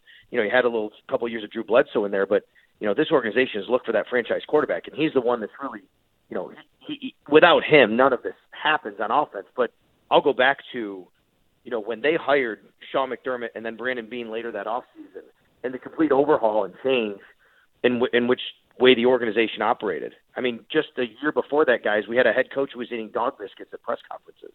I mean, Rex Ryan, it was a clown show in a lot of ways. It's not the case anymore here. This is a buttoned-up organization. This is a professional organization. The Bills are not making headlines for the wrong reasons. They're making headlines because they're winning football games and they're doing things right. And that really helped develop Josh Allen. He went to the right spot where these people care about winning and player development and doing things right on and off the field and making you the best version of you, as Sean McDermott would say. So I think that's really where it comes from. Concussion protocol will be the headline in both cities as we get set for this matchup. A lot of Leslie Frazier's defense, hey, you stop Lamar Jackson, but Lamar Jackson, you have to stop him with his legs. It's a different beast with Patrick Mahomes. I think most people expect your Bills offense will score. Will it be on the defense if they're to be successful on the weekend? Yeah, it will. This defense has played really well the second half of the season. Especially, you saw it on Saturday night. This is a defense that's really well coached with Sean McDermott at the head and Leslie Frazier there. they've done a great job since they've been here in Buffalo. You know, in 2 out of the previous 3 years going into this year, they were ranked in the top 2 or 3 in overall defense. You know, I've always said, you give Sean McDermott and Leslie Frazier a week, they'll come up with a really good game plan against anybody. And that's been the case. Now, it doesn't mean it's always going to be perfect, and you're not always going to execute, and you could wind up still losing or having points scored on, you know, but they're going to put their guys in good position. They're going to have a good plan, at least, going in against Kansas City. The offense, though, they're going to have their own challenges. Kansas City did a really nice job here in Buffalo when they played in Week 6. The Bills were a different team back then. John Brown was not healthy. Even Josh Allen was coming off a bit of he's still dealing with a shoulder injury that he suffered in Vegas. But, you know, so I think the Bills have their own challenges against a Kansas City defense that really made them work for everything in that game, and the Bills had a little trouble with that. But this game is going to be, if the Bills can get a few stops and they can make a few big plays, as they have been lately, you know, I think that they have a real shot. Okay, so finish this sentence, because you've seen the good, the bad, and the downright funky with your time in Buffalo here, Sal. The Buffalo Bills will defeat the defending Super Bowl champions this Sunday if... Oh, boy. I will say if they can get a couple of really big plays on defense. I really believe that's what – and that doesn't have to be a score, but it would really help to get a score. You know, it's one thing, you know, if they can – you're not going to hold Patrick Mahomes down the whole game. You're not going to hold that offense probably to less than 20 points. The Bills held them to 26 here, and the Bills had a chance. They were at a one-score game back in Week 6 in the fourth quarter. They picked their poison. They said, we're not going to let you beat us through the air, and they really didn't. And Tyreek Hill had 20 yards. But, man, the Chiefs just ran the ball down their throat because the Bills were inviting it, 245 yards. But what the Bills lacked in that game, they didn't get a turnover. And they almost had one late in the fourth quarter, down one score, and they ruled the player's knee was on the ground. It was a good call, but the Bills almost had it. They need a big play like that. They need an interception. They need a fumble recovery. They need something to happen to give them an extra score or a really good look at it on offense. Sal, it's going to be fun. And, you know, I think the one thing, if it's not this year, I think people in Buffalo got to get the feeling, as they will around the NFL, it's coming next. This team's not going backwards. And it's about time. And you got the Sabres if it doesn't work out. Well, listen, on that note, I'll tell you guys, you know, it's been a challenging year with no fans, obviously. We've had fans the last couple of weeks, which has been fantastic.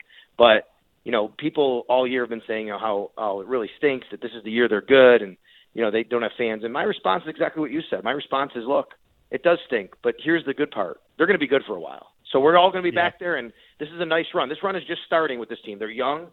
They're really well set up in the front office, their coaching staff, their personnel.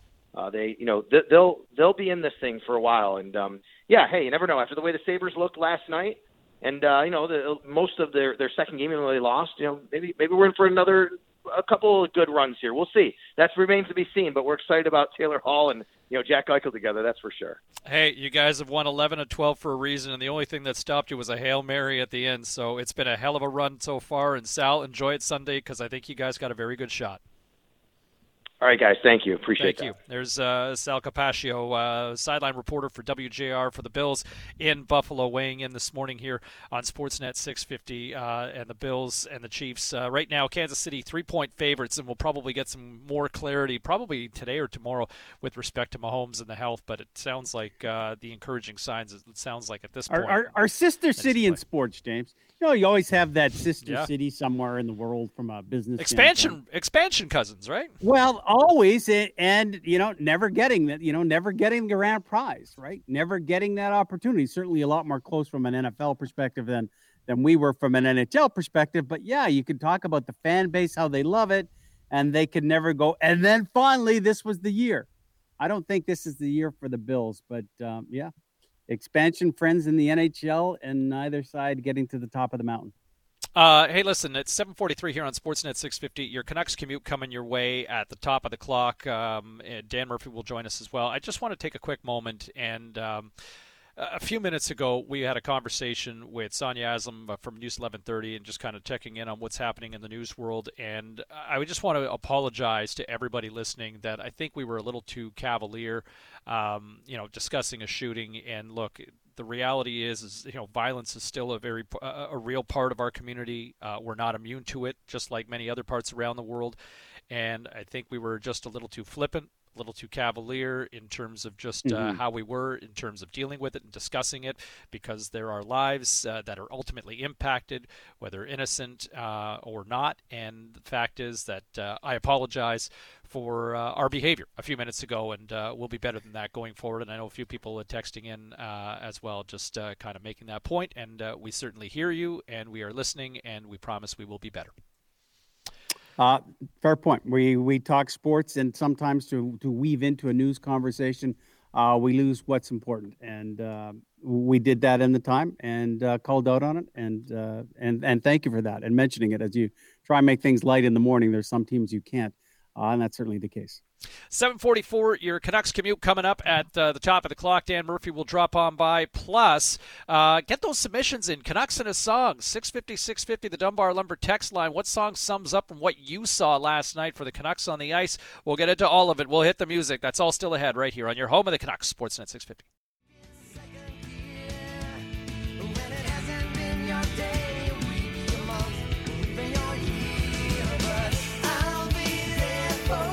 This is the starting lineup with James Cebulski and Perry Solkowski on Sportsnet 650. Here's your Canucks in a song.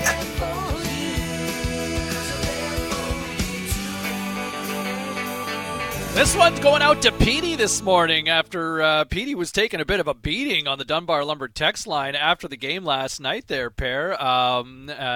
Just the 1 point into the first 4 games of the season, and it's certainly been a talking point this morning here on the starting lineup. James Cebulski and Perry Solkowski. 650 is the Dunbar Lumber text line, taking your submissions for Canucks in a song. And, saying true Canuck fans sending this one out to Petey, the Friends theme song, I'll Be There For You, from the Rembrandts, knowing that, hey, man, we still got your back. It'll be okay. And our Twitter poll question this morning, most people overwhelmingly on Team Petey saying he'll be bouncing back.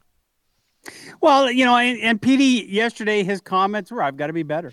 I've made mistakes. He's not happy with it. And, you can see the same comments right now in Edmonton where they look at their start going, well, we're not very good either. Both these teams are better. The fact is, it just doesn't get easier. There are just no easy nights coming for the Vancouver Canucks. Todd Bertuzzi is saying to that. And you know what's not easy is when you watch a Canucks game and they play like that, is to come up with Canucks in a song. But I'll Be There For You and the Friends song. They need it. They need everybody. This team is not going to win because of one guy anymore. There's only a couple hockey teams that can win because of one guy. And they didn't have it last night. For the scary part was that you had it for 20 minutes and everything was okay in this world. Oh, there they are. That's the team we saw in August. And then, man, it disappeared in a heartbeat, and it disappeared because of discipline. Go back to 1970, the last time the Canucks played 4 games to start a season and didn't get a power play goal. That's their expansion team. Got to be better. Fair enough. You know what? 650. More submissions coming in. How about Langley Fun Guy suggesting this one for that every parent has had this stuck in their head over the last 6-7 years.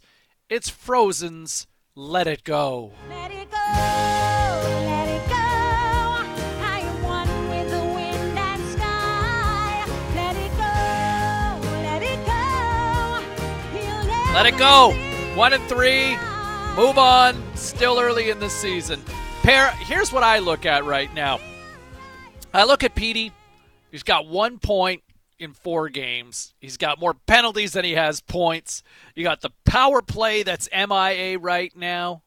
0 for 15 in the first 4 games. Like, what the hell? And then the penalty kill has given up 7 goals with the man advantage on 21 opportunities. That's disastrous. Catastrophic numbers. So with all of that, with the PK missing, Petey missing, the power play missing, I say my Canucks in a song this morning is Justin Bieber's Where Are You Now? Where are you now that I need you? I need you the most. Where is everything? Where are the goals? Where's the penalty kill? Where's the power play? Where is it? Where are you now? My Canucks in the song. Well, where and even to let it go, you can't let it go. And Travis Green was frustrated. You could tell yesterday. You've got your system in place. You have the players who are there. The changes have not been so big to this team that you're trying to work through things. It's a little bit between the ears from these guys, and it's going to be difficult. My Canucks in a song, it's been tough, but Jason Morantz, I'm not worried. I won't worry my life away.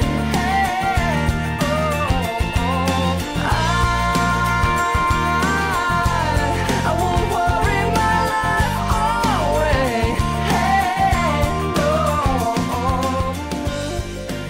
away. Relax, panic. I don't know if you can relax, and I don't think you can panic, but it could be a different conversation come Saturday night after the hottest team in the NHL and in the Canadian division comes in here for 3. That's the problem, James. You can't look at a schedule and go, okay, so we got Montreal, but then the Kings are coming, and then we've got the Ducks coming. No, Montreal's coming. They're staying. They're comfortable in the way they're playing. You better be ready to go this week and change the tune of the start to what's going to be a very quick season. And I did it for the first time, and I couldn't believe it. 6 games into the schedule last night, I go to the standings. And I thought, really? I'm going to the standings?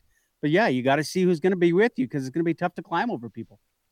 650, the Dunbar Lumber text line. Get those submissions in. What song last night sums up the Canucks performance? It's the Canucks in a song. Get those submissions in. You can also hit us up at Sportsnet 650. Use the hashtag Canucks in a song. We'll take those submissions and we'll hit the music in the 8 o'clock hour. We've got Dan Murphy dropping by on your Canucks commute as we dive into a tough start for the home team as they are returning home. It's all happening. 8 o'clock hour. All sorts of Canucks conversation here on your home of the Canucks. Can I talk? Sportsnet 650. A cup of Joe and the Canuck commute. I think obviously we got to get more pucks and buys to the net and starting getting in goalies' faces and bearing down when we get our chances. Especially after the first period we had. Yeah, it was a frustrated team tonight, and they should be. They should be disappointed. A 5-star morning on the starting lineup. 8 o'clock. It is your Canucks commute, and this hour presentation of Surrey Honda, located at 152nd and Fraser Highway. Go and visit Nasir and the gang and get yourself hooked up. Great time. Some great deals going on at Surrey Honda, 152nd Fraser Highway, where you'll find quality and community. I'm James Cybulski. He's Perry Solkowski. Hour number 3 will be joined by Dan Murphy in just a few moments as the Canucks drop their 3rd straight and finally return home pair. And I think a lot of people wondering, myself included, what's wrong with Petey right now? 4 games in, just 1 single apple to show for. In fact, he's got more penalty minutes than he does points so far this season. Well, it's 40 minutes of hockey that changed it. They come back from this road trip 1 of 4. They look very good in that first game in Edmonton, and then you realize, okay, this is going to be the different world we live in. If you lose that first game in a short set, 2-game series in the Edmonton case, there was more desperation that the Canucks mentioned in Game 2. Hey, they wanted it more, and the Oilers needed it. Then you go to Calgary with the clean slate, and it's okay. Here you get to see Jacob Markstrom. He was very good. Team wasn't great. You lose that. So what do you get on Monday night? Well, James, for the first 20 minutes, you saw a Canucks team that said, oh, there we go. We're back again, just like Game 1, just like they were in the summertime. And they dominate that period and could have left that period up 3 or 4 goals. So I take that as they're okay. It's just then mentally the discipline and the special teams couldn't kill a penalty, couldn't score on a power play. That fell apart for 40 minutes. And you heard Travis Green. Hey, they're disappointed, they're frustrated, and they should be. Yeah, you should be. You've had 4 hockey games. You played 1 good one and 1 decent period, and nothing's happened. And in part, and when that's the case, if you don't have your superstar carrying through the tough times, you're going to look at numbers that don't look good. So they jumped on that plane last night. They arrived, get set to play their first home game tomorrow. And they better be better because the Montreal Canadiens are having no lack of confidence right now. Won't pin it on Petey. I'll pin it on everybody not being set to go and maybe a preseason that they needed more than we thought they did. Well, I mean, this team seems to go as their star players take them. And we're just not getting enough from them right now, right? I mean, Petey had the 1 assist on opening night in that victory. And here's the thing. You don't often see elite players go through stretches where they're this unnoticeable. right? I mean, it's kind of uncharacteristic of what we've seen of Petey. He hit the rookie wall his rookie season, probably the last quarter of his rookie campaign pair, kind of set him off a little bit. But we're kind of used to quick starts for Petey, right? Like, you look at the numbers he put up his rookie season, that first month of the season, he exploded out of the gate. You look at the month of October, the year prior, just last year, and, exploded out of the gate. Maybe the first 2 or 3 games you were, okay, maybe, and then boom, he exploded, and within no time, the points started pouring in. But right now, it's just 1 assist, but he doesn't look as engaged, right? The shot's not there on the man advantage. That's obviously noticeable because they're 0 for 15, but it's the bad penalties that we saw last night. Like, frustration, it was uncharacteristic of Petey for a guy who never seems to lack confidence. This might be between the ears right now. Oh, I think it is, and I would challenge you on the word engaged. I think every time he hops over the boards, he is doing everything he can to put a puck in the net and to make sure it doesn't go in his. He came flying back yesterday and blocked a shot, sprawled out, and I thought, I guess you've got to do that. That's not what they have him for, but he's doing everything he can. It's not working, but James, every time you line up, and I think it's easier when you play a team back-to-back. All right, stop the Canucks. Let's stop number 40. What's the best way? Let's get physical on them. Let's stop this Lotto line. After that, we're unsure. We're still unsure whether that second line's a line that's going to score. I mean, it's great that JT Miller is back, but it kind of have changed the focus to who's that other guy in that top 6 role? Tyler Toffoli's gone. Who's going to score? Who's going to complete Bo Horvat on that line? Okay, yeah, it's Höglander. Well, he's a rookie. How much can we expect from Höglander to continue to be effective? I thought he was good again last night, but good and scoring are 2 different beasts. So, Petey's going to find the struggles because everyone's expecting him to lead the way. So the other team is leading the way, going, he's the guy we got to shut down. So now his challenge will be, how do I get through all these guys shutting us down? I need some help. We need to score some goals, and then it opens it up for everybody else. So, hey, I'm going to throw the whole team on the bus here. They've all got to be better, and when you're the best player in the team, you're at the front of that line. I just think that if you're looking at a guy who might be a $9 to $10 million a year player, I think you just expect more over a 4-game sample size, and we just haven't seen it. Now, before we're going to get to Dan Murphy here in just a quick moment, but I do want to play 2 sound bites here quickly for the audience. And here's Elias Pettersson post-game last night, and the one thing I appreciate here from Petey is the fact he owned it, right, and just how dejected he looked in the penalty box after taking another needless penalty. And here's what he had to say in terms of where he's at right now. I was just disappointed in myself for being selfish, letting my frustration take another dumb penalty. So it's not going to happen again. Emotions got the best of him. I mean, I think we saw emotions get the best of him, in playing that video game a few weeks ago, right? Mm-hmm. He was on Twitch and he's like, suck it, and then, kind of caught himself realizing, I'm streaming right now. Here's Travis Green, before we get to Murph, on where Petey's at right now, and Travis Green suggesting that maybe number 40 is just squeezing the stick a little too tightly. It does play on your mind a little bit, and even for example, when I come in here, I've been asked about it every game. So I'm sure it's on his mind. And he's a young player still, hasn't had, the start he wants. And well, that's all right. He's a great young player. He'll get through it. So there's Travis Green. Dan Murphy, who joins us here now. Murph, good morning. You've been pretty much around this team. You've been there for every single one of Petey's games. What's different, or if anything, that you noticed maybe through these first 4 for Elias Pettersson?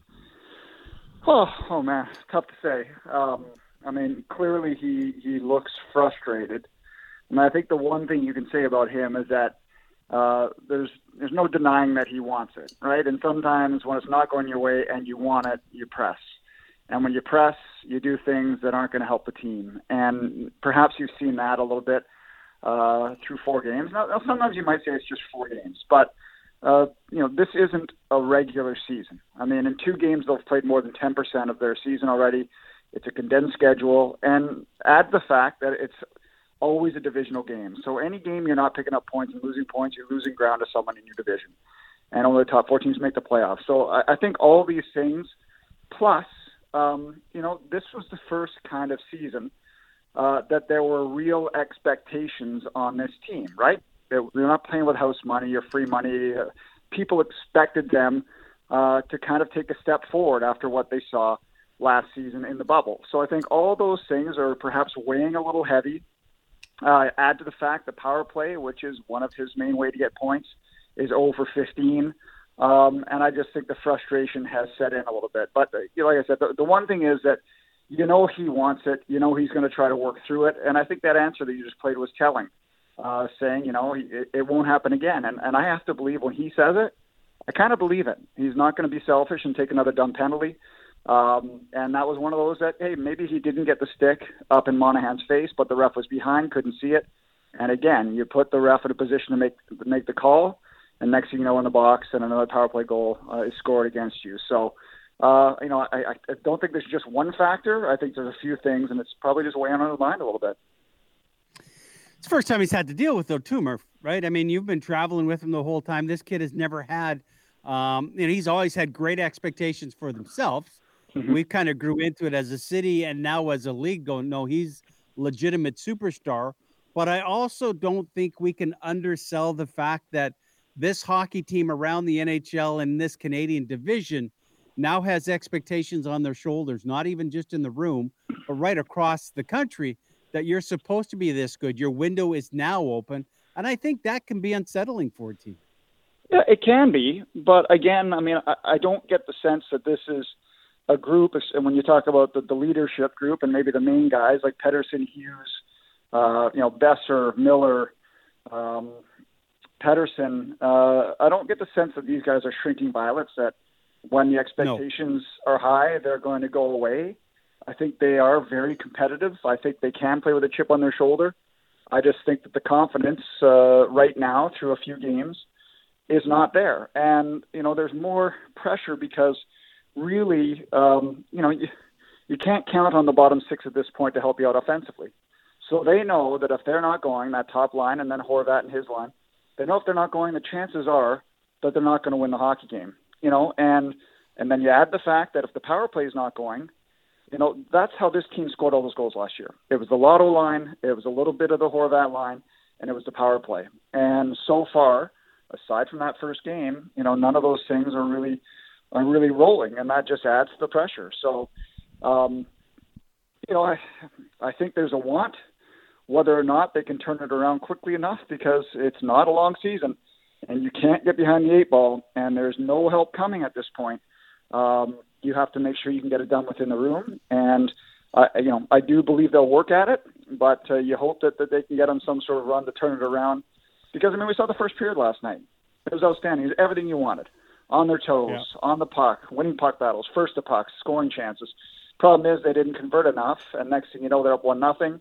Flames flip it around in the second, and they take advantage of their dominant period of the game. So I think it's there, but, really it comes down to those guys have to score, the power play has to score, and the penalty kill. Well, first off, you can't take as many penalties. What do they have, more than 5 penalties a game so far? I mean, that's ridiculous.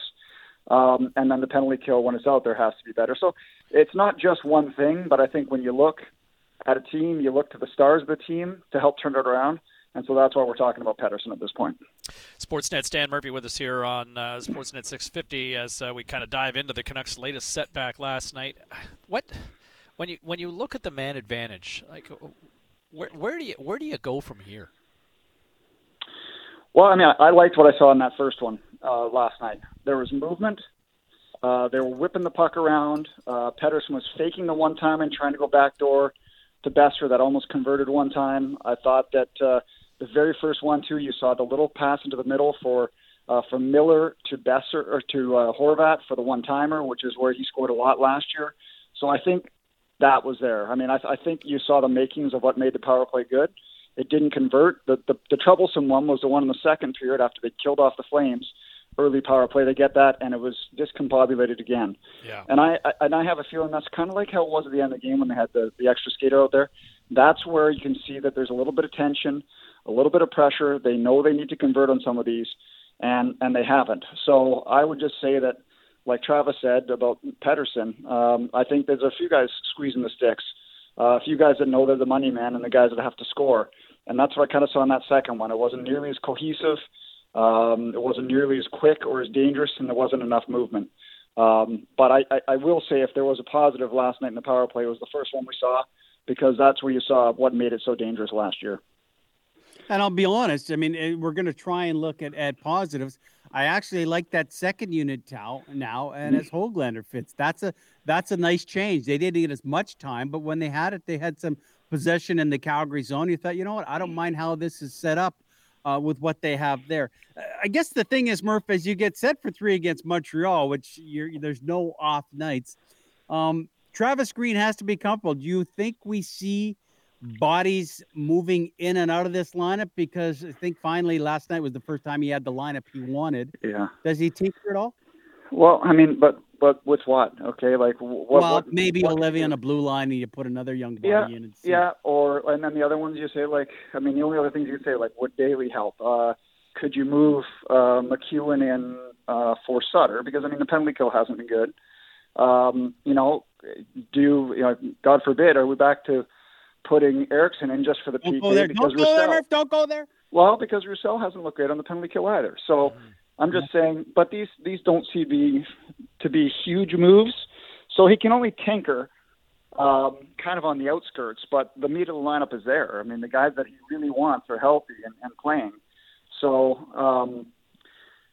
I guess you could make little moves. Maybe you could pull out Ulevy for a game. But really, you don't look to him. On the PK, I think Hamonick's been on the ice for the last 5 power play goals.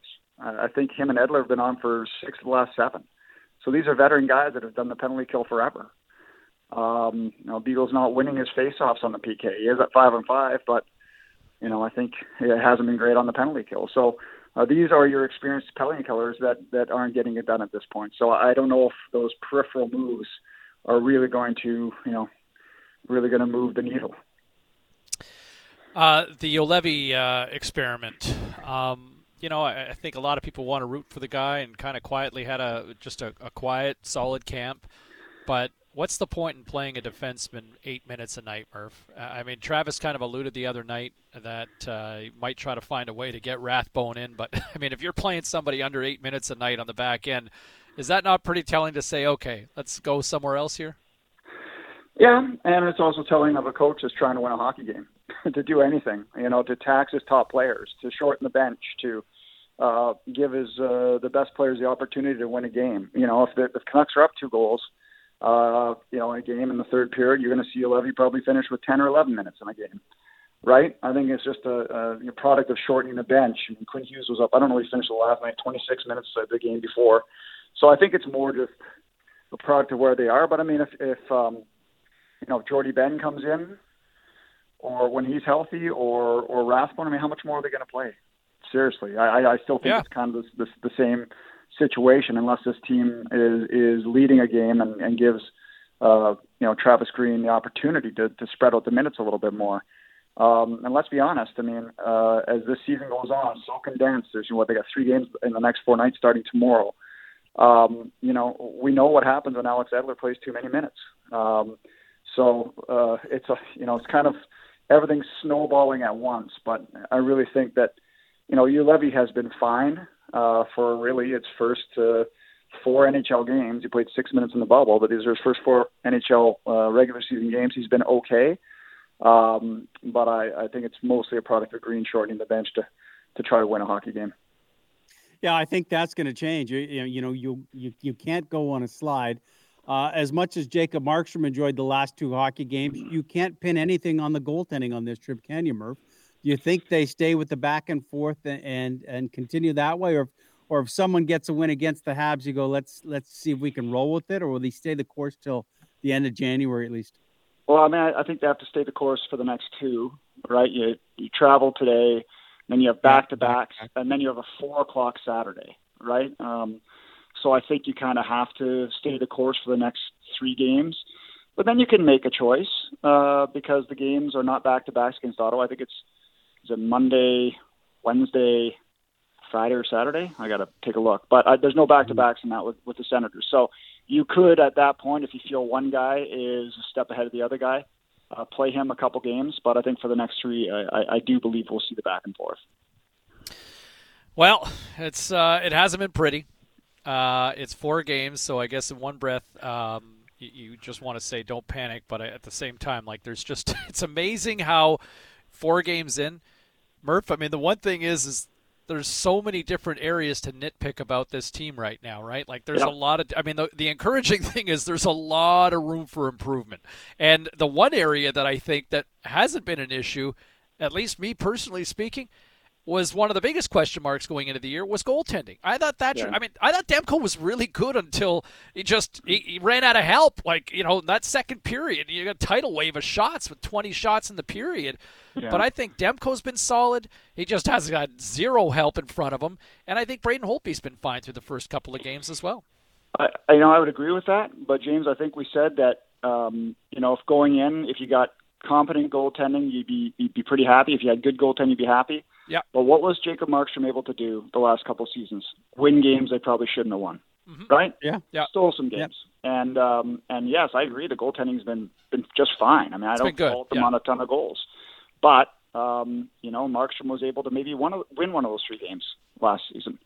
So that's it. They haven't been able to steal one yet. And so, yes, I'm totally agreeing with you on that one. But, again, this is something. You gave up the goaltender that won you those games because you couldn't afford them. And now you've got to have a goaltender steal one for you. But I'm not laying – there's a lot of blame to lay around, but none of it for me is going on Holtby or Demko at this point. Yeah. No, I would throw it on the special teams a lot quicker than I'd throw it anywhere else because even if you're not great 5-on-5, you've got that kind of talent. You could win a lot of hockey games if you're scoring on the power play, and they would have got a couple more.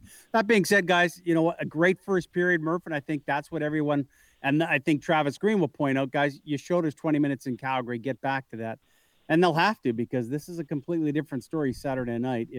Even if the Habs get 2 out of 3, that's not good that much for the Canucks because to your point, everything's 4 points now. Yeah, you have to win the next 2 series, right? You got to take 2 or 3 from Montreal and 2 or 3 from Ottawa. I mean, that's how you start climbing your way back. But the most important thing in terms of adjustments was how about that Sportsnet broadcast? Adjusting from the first road one to the second road one with no delay. I thought Rudy and Rick Ball were great last night.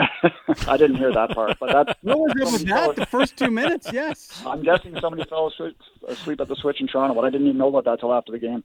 As long as it doesn't affect my airtime, guys, why would I care?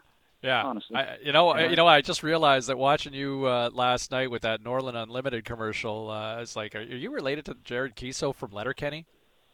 I don't watch the show, so I wish. But I got to shoot some new ones today. Is that the main character, Seaball? I think so. Yeah. Oh, the guy. Yeah. With the well, he's got the same. The guy with the plaid shirts. Yeah. Yeah. Well, he's tougher than me. I did see one episode, so yeah. There you go. You got me beat. Hey, listen, stay safe out there, and we'll see you at the rink this week. Okay. All right, boys. Take care. Take care. Thanks, Murph. There he is, Dan Murphy, with some good perspective on where things are at with the Vancouver Canucks right now as they head back. Home cooking is on its way, and tomorrow it's the Montreal Canadiens against arguably the best goaltender in the world in the eyes of a lot of people, Carey Price, and they'll probably get a double dose of Carey Price in that 3-game stretch, right?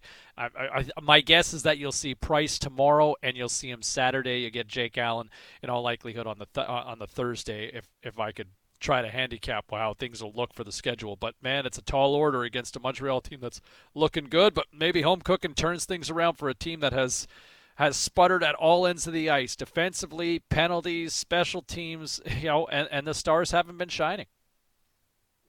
Yeah, and they were a game away from being 500 on the first 4. So take the fact that they haven't played very well. They'd be the first to admit it. And, they weren't blowing out of any hockey games. They just couldn't put the puck in the net in the first period, or they might have been in complete control with that one. So it's a little bit of a test for them early on. And I like the messaging from everybody yesterday. Travis Green is, they should be frustrated on how they're playing. And I will talk to Petey, and he apologizes and said it's never happening again. Tyler Myers says, I don't know what happened to us, and I'm a big part of that too with the bad penalty that he took. So, the belief in this team hasn't gone anywhere. I do think maybe, mentioned, Jay Beagle hasn't been good in the face-off circle. Sutter's been slow. We always expected the veteran players would be the one guys who missed some exhibition games just to get into their routine, and the energy of the kids would carry them. That's what's been missing. But the veteran players haven't been that good either. So hopefully they play their first home game since March when they light it up tomorrow that they'll get better, and in a week's time, they get into the middle. No one needs to win the division. You look at fourth and go, get me into the postseason. I think that's where this hockey team is. And crazy enough, 6 days in, you look at the standings, go, hey, better get things turned around. But James, the one thing we know about hockey, everyone in this division will have a slide at some point. Canucks are just having theirs, hopefully, coming out of the gate. Well, and you know what? Again, I think with the parity in this division, it's very easy to lose 3, win 3, win 1, lose 1, win 2, lose 2. I mean, just the way that, look, it was a sucker's bet. We talked about this a week ago, trying to predict, who's going to finish on top in the All-Canadian division, the Gord Downie division, if you will. And look, right now the Canucks are in last. They're tied with the Oilers and the Jets, and the Senators for, each with 2 points. Now, the Senators and the Canucks and the Oilers each have played 4 games, but it's still early. But there are some concerns, and there are some trends that need to change and before you dig too deep a hole. And I think it goes back to what you alluded to with special teams. And you know what, man? You want to start seeing your big guns going. Brock had a big night, opening night, and we thought, oh, the shot's back. And, we haven't seen that since. Perfect example. Look at that 2-on-0 with Brock and Petey yesterday. When would you ever have, in the 2 years prior, when would you have ever seen those two guys whiff the way they did last night on a 2-on-0 break? Right? Well, and the only thing I think there is, does Brock know that Petey's feeling it? So rather than take the shot when he should be feeling confident with this shot, he makes the play go, this will be a nice little tap in for Petey. He'll get his confidence, then we'll be on a roll. We had 2 2-on-0s because the Flames had one, and both times they passed. Mm-hmm. So maybe everyone's just trying to get everyone together and going, hey, I'll give you a hand. We'll get this going as a team. It's not happened, but people may be thinking, oh, come on, guys, relax. They're not even a week in. Well, the first ever Hockey Night in Canada Saturday night game was almost like a must-win for the Toronto Maple Leafs because they had lost the night before to Ottawa. In Edmonton right now, they're talking about juggling all the lines because, A, they don't have any goaltending anymore, and they've only won 1 game. They're in a panic mode. Winnipeg outshot 19-1 at one point against the Leafs, and they're just going, okay, how are we figuring this out? I mean, welcome to Canada. Welcome to the Gord Downie division. Every city will have their panic moments. Right now, Montreal and Calgary are the only ones that are feeling kind of comfortable about it. And Ottawa, anytime they get a win and play with it, that was a bonus right there. So, man, this is going to be epidemic that's going right across every Canadian city that hosts an NHL team because it's just not going to be that easy to get on a run. All right, 26 minutes after 8 o'clock. We'll continue the conversation. A lot of submissions coming in on the Dunbar Lumber text line at 650 for Canucks and a song. We'll hit the music. We'll hear from Big Bert as well. It's all happening. 8 o'clock, hour, all Canucks all the time right here on your home of the Canucks, Sportsnet 650. T-ball, man, why are you so angry? Controversial. Everyone's got to freaking relax a little bit. Relax. Now more of the starting lineup with James Cebulski and Perry Solkowski on Sportsnet 650. Yeah, there's Big Bert. We'll get into Big Bert using the R word, relax. Angie also on the Dunbar Lumber text line, also suggesting relax as well. So, in Port Moody. So there you go. People, there's some people that are just saying Hakuna Matata pair, and then there are others that are saying, let's get going here, guys. And I kind of lean towards the let's get going before you dig yourself too deep a hole because, parity in this division, right? Anybody can beat anybody any given night, but it's really hard when you're playing those proverbial 4-point games each night. That's the thing. I understand you're 4 games in and they haven't even played at home, but you can't lose any ground. And hey, winning 1 of 4 is okay if you pull it off 3 or 4 times during this 56 game schedule. But at the same time, you're going to have to win 3 out of 4. And I don't know how easy that's going to be if you're playing, you got Montreal coming and then Calgary coming. And, the back-to-backs are difficult enough with the teams you have. But the next opponent coming in around the corner is not going to make it any easier. So I think that's why we're a little bit more vigilant with you can't be in a slump very long because of how difficult it will be to get the points. You're not looking at the high 80s, from a point production and a winning percentage that's going to get you into the playoffs. it'll be a lot lower because the games are going to be so competitive. But Big Bert, always with advice and relax is one of them. It's just not that easy to do for a lot of people. Hey, real quick before we get to Bert here, Murph kind of suggested that one name that probably had a lot of people cringing, but based on where the penalty kill is right now, would you consider putting Louis in the lineup? Yeah, I would, and simply because of that, I think always we think Louis, and you're thinking top 6, and Louis for Höglander, I wouldn't make that move. I like the young kid. I think there's untapped potential there. But honestly, Roussel, who hasn't done much, I don't know if I'd go with Sutter. But yeah, when your penalty kill is that bad, and if Louis is going to come and give you 7 or 8 minutes, but 3 or 4 of them are on the PK, I wouldn't be bothered by that move. You know, Gaudette looked great that opening period, but he finishes a -2, had a bad giveaway that leads to a goal as well. He's left to playing just 10 minutes. You know, you could possibly sit him and maybe put Sutter back in the middle for a night, but if you try to stabilize a penalty-killing unit that has been just absolutely, you know, not just leaking, but hemorrhaging goals, you know, it is something there, and the old cat came back, could possibly be visible sometime this week against the Montreal Canadiens. Here's what Todd Bertuzzi had to say this morning when it came to the franchise. Elias Pettersson, just the 1 point so far through 4 games, and for those a little concerned, Big Bert telling everybody to just chill. I've gone through stretches that were pretty bleak, but in the same time, my body's built differently. I would try to go out there and run guys over or try to get in a fight, try to engage myself to get something going. And then I'd spend a lot of time in practice working on getting my confidence. When your confidence is high, man, you're the world beater. When it's low, I don't care if you're a professional athlete. When it gets in your head, it takes a little bit to get out of. And you can't tell me not every single athlete has ever gone through a stretch where they've gone 4, 5, 6, 7 games not being at their best, but he still works. He still does a lot of the intangibles in order to be a leader on that team and to deserve his ice time. It's just not going in the net, or the puck's not going in the net from other guys' sticks. But what is it? What do I write down here? Give me 1 second. 13 goals against in 3 games with 4 goals scored. That's not going to get the job done. We can't score 4 goals in 3 games and give up 13. I did notice a lot of turnovers in the neutral zone, a lot of defensive turnovers in our own zone that caused a lot of offensive chances. And you got to take your hat off to Gaudreau, Monahan, Tkachuk, and Lindholm.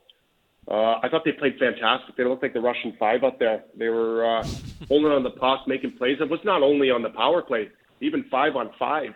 They seemed to have their way. So that team and that line is playing with a ginormous amount of confidence, and so is the goaltender. Flames are the real deal. They're showing what they're really made of with their depth right now.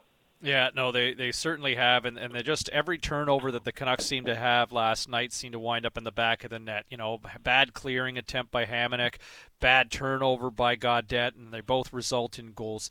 So tell me this, man. It's all it's all stuff that can get fixed, eh? It's all stuff that can fix. That's no, why we're so early into the COVID season at a 58-game shotgun start playing in the hardest division. So we got to have a little bit. So, if this is the same results after game 10 to game 15, then there's a button that needs to be pressed. Okay, so to that point, I was just going to say, because you've been that guy who's been, you know, the dominant player or a guy who's been looked at to provide offense for this franchise in this market. And then there's times where, hey, people are probably, we've asked you in the past, hey, man, it's not clicking right now. What's going on? At what point do you get concerned then? As an observer, at what point do you say, all right, for this team, it's not clicking? Because the power play stinks right now. The penalty kill's not going right now. Petey's not going right now. At what point or how long do you say stay calm until you don't stay calm? Well, you know what it is. I said the old Kenny Holland way is, you don't know what you got until you get to American Thanksgiving. That's when you know where you are, where the panic button needs to be pushed and things need to be done. So you basically have to take you almost get a month leeway to see where it's at. I think how many games are they playing this month? Is it do you have that much time though? Yeah, right? Like they just played 4 in less than a week. That's why I'm saying that it's you got to do the calculation from the regular season to when Thanksgiving is, and then put in the COVID season and all that. You're basically at, if after 10 games your record is 2-8, well, then you're in big time trouble in that division. Like, you ain't getting out of it.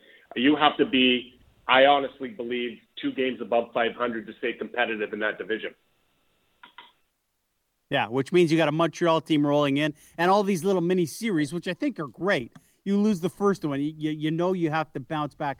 Bert, when did you notice, like you said, when you would get into a funk, you could go hit people and get yourself engaged. Was there a time when you noticed things were different? And I speak of teams game planning against you, because the days of Petey not being the focus of the opposition are long gone. And I think that's part of the issue now, too. They now know him. How do they play him? They'll play him 10 times in some cases. How does he adjust to that? Yeah, good point. Because I played against, we played against our line, a lot of the big heavy lifters, the third line. And in order to get through that, you have to do, we did a lot of video, but it's your will to succeed, man. Like, I wasn't going to let what I considered, what I considered a plumb line that's going to come out and just check me, not worry about offense. You're just going to check that kind of plumb line. I'm not going to let them dictate on what I play. So I never allowed the opposition to dictate my play. I forced the issue, and I forced it with physical vengeance, which is dumping in, finishing my checks. You guys are gonna check me. It's gonna be the longest night that you're gonna have. And but there were times where I actually felt that I had a right-handed stick. That's how low the confidence gets sometimes. You don't see the holes. You can't beat a guy one-on-one. You feel sluggish. Your legs aren't there. But it's for me, I've been through it. I remember going through some practice. I'm like, man, I feel like I'm Space Jam, man. Like, someone touched me and sucked all my talent out.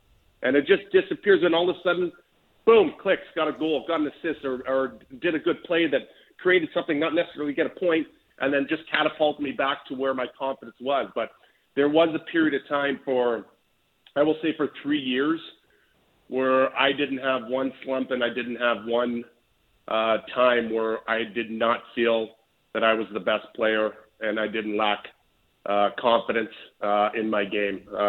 And that's not 3 years is pretty good. That's pretty good, man, to feel for 3 years to feel dominant, not having an off day, not feeling like crap, getting the job done every single night, being so consistent. That's what prides athletes is. How long of a stretch can you be consistent at a high level for? And I feel I did a really good job at that for 3 years. But then that gets you a couple All-Star games and no cup. It's Sidney Crosby has stretched this out through his entire career. Ovechkin, McDavid, McKinnon, then the greats, Joe Sakic, Steve Yzerman. To be able to play at that high of a level, that long of a time, that's what catapults you into a superstar, not just a star. What do you do to fix the power play? Well, I believe in sometimes changing it up, different looks. I know Miller just got back, also. Yeah. And he's a key component on that power play. So we got to be a little bit, give him some time in order to work in with the units. But sometimes simple is better. Getting into the zone. I'm a huge believer in puck retrieval, man. You have to have active guys. I've always hated a power play that was stagnant. You're standing still and you're easy to check. I want activity. I want puck movement. I want them to look like what Calgary looked like on the power play, which I thought looked unbelievable. Their puck movement, they were buzzing every which way. If a shot, rebound, they had 2 guys on the puck. Their puck retrieval was amazing. Look at stuff like that, man. Sometimes looking at other people's stuff on how they work and how they do can help you also out in the slump. There's Todd Bertuzzi this morning here on Sportsnet 650 on trying to remedy the power play and Pettersson. And, I mean, Bert's seen it from being a guy that was looked at to provide offense. And, Barry, he certainly went through stretches. Yeah, and it's going to be the case. I mean, no matter where you are, to be a pro player in the NHL, you have to be consistent. And if that's your third liner and you're chipping in with the odd goals and you're hitting some people on a regular basis, that's consistency to your game. When it comes to Pettersson, you have to be consistent by putting points up, getting something on the power play, being effective, He made a nice defensive play yesterday, but that's not what they have him for. So I think you battle to find that consistency. As he said it, when he started naming all the stars, they're superstars because they're doing it all the time. Bert says, yeah, do it for 3 or 4 years. That gets you some all-star appearances, but it's not going to get you to the level that you want. So Pettersson not putting any numbers up on the scoreboard, but he did have some numbers that, I think this morning even he'll wake up and go, really? That's the kind of game I played, James, because he was just fined almost $4,000 by NHL player safety for that slash. That's the maximum allowable under the collective bargaining agreement for taking out Sean Monahan with the slash last night. So Petey, not only is he struggling to produce points, he's now almost $4,000 lighter in his bank account as a result of his performance last night. Our pets' heads are falling off here. All right, 8:45. We'll tell you what's coming up on Scott Rittoul's show coming up in a matter of moments. Looks like an NHL game has been postponed tonight on the schedule as well. We'll try to pick you a winner. All that is happening, and we'll even try to hit some songs with your Canucks and the songs next, right here on Sportsnet 650. I'm going off the rails on a crazy train. This is the starting lineup with James Cebulski and Perry Solkowski on Sportsnet 650. Here's your Canucks in a song.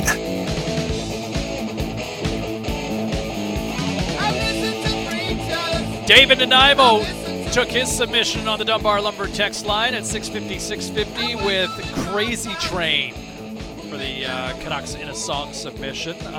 Not bad. A reminder that this hour of the starting lineup, a presentation of Surrey Honda.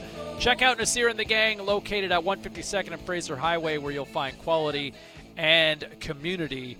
And Per, it's been a funky start for the Vancouver Canucks after a night that, 5 even-strength goals to open up the season in the win over the Oilers, and it's been all downhill since. Yeah, and, we'll try and get to one or two more of these Canucks in a song. Maybe what they have to do, if this is the only one we get in, Doug from Port Moody saying, what, go complete Taylor Swift. Hey, that's the start. You're coming home. Shake it off. 'Cause the players gonna play, and the haters gonna hate, baby. I'm just gonna shake it off, Heartbreakers gonna break. New West Nick thought, Motley Crue's classic, SOS, Same Old Situation. It's the same old situation. It's the same old ball and chain. Too many penalties. Not enough capitalizing on the man advantage, and another good submission as the Canucks finally close out that 4-game road trip and will now open up at home against the Montreal Canadiens. A little ditty requested for Coming Home. I'm coming home. Tell the world I'm coming home. Maybe a little home cooking will help this team going forward as they get set to get back on the ice for the first time this season at Rogers Arena against Carey Price, the Montreal Canadiens, tomorrow. They play 3. Breaking news in the NHL right now, and James, you wondered when it was going to start and how they control it. But Carolina Panthers were supposed to be playing Nashville. There's been a COVID scare with the Carolina, so the Carolina Hurricanes won't play Nashville today. And then what you do is you look ahead. So what is Nashville like? For Carolina, they go home on a Thursday. They're supposed to take on Florida. They're supposed to take Florida on again on Saturday. You kind of look from the schedule, okay, if this pushes everything back, they could go back-to-back on those nights. But this is where being the NHL schedule maker is going to be difficult. We talk about what's gone on with the Canucks. I mean, the Stars haven't played yet. There's just so many things that they're going to have to juggle. And now concerned with Carolina, that game against Nashville canceled, and they'll be testing everybody on the Predators. But so it begins. Let's just hope they have everything in place, and it's only a player or two, and they juggle it like we saw the Canucks doing with JT Miller. But the first game officially canceled this morning. Carolina-Nashville not playing tonight. Scott Rintoul Show coming your way at the top of the clock. Kelly Rudy dropping by along with Carolyn Frolic and Mike McKenna from a Vegas Golden Knights analyst as well. That's all ready to go at 9 o'clock this morning. We're back at it, same bat time, same bat channel on Wednesday. Joe Volkop will drop on by as it's another Canucks game day as they try to shake the 3-game losing skid and battle the Montreal Canadiens. We'll talk to you then right here on your home of the Canucks, Sportsnet 650.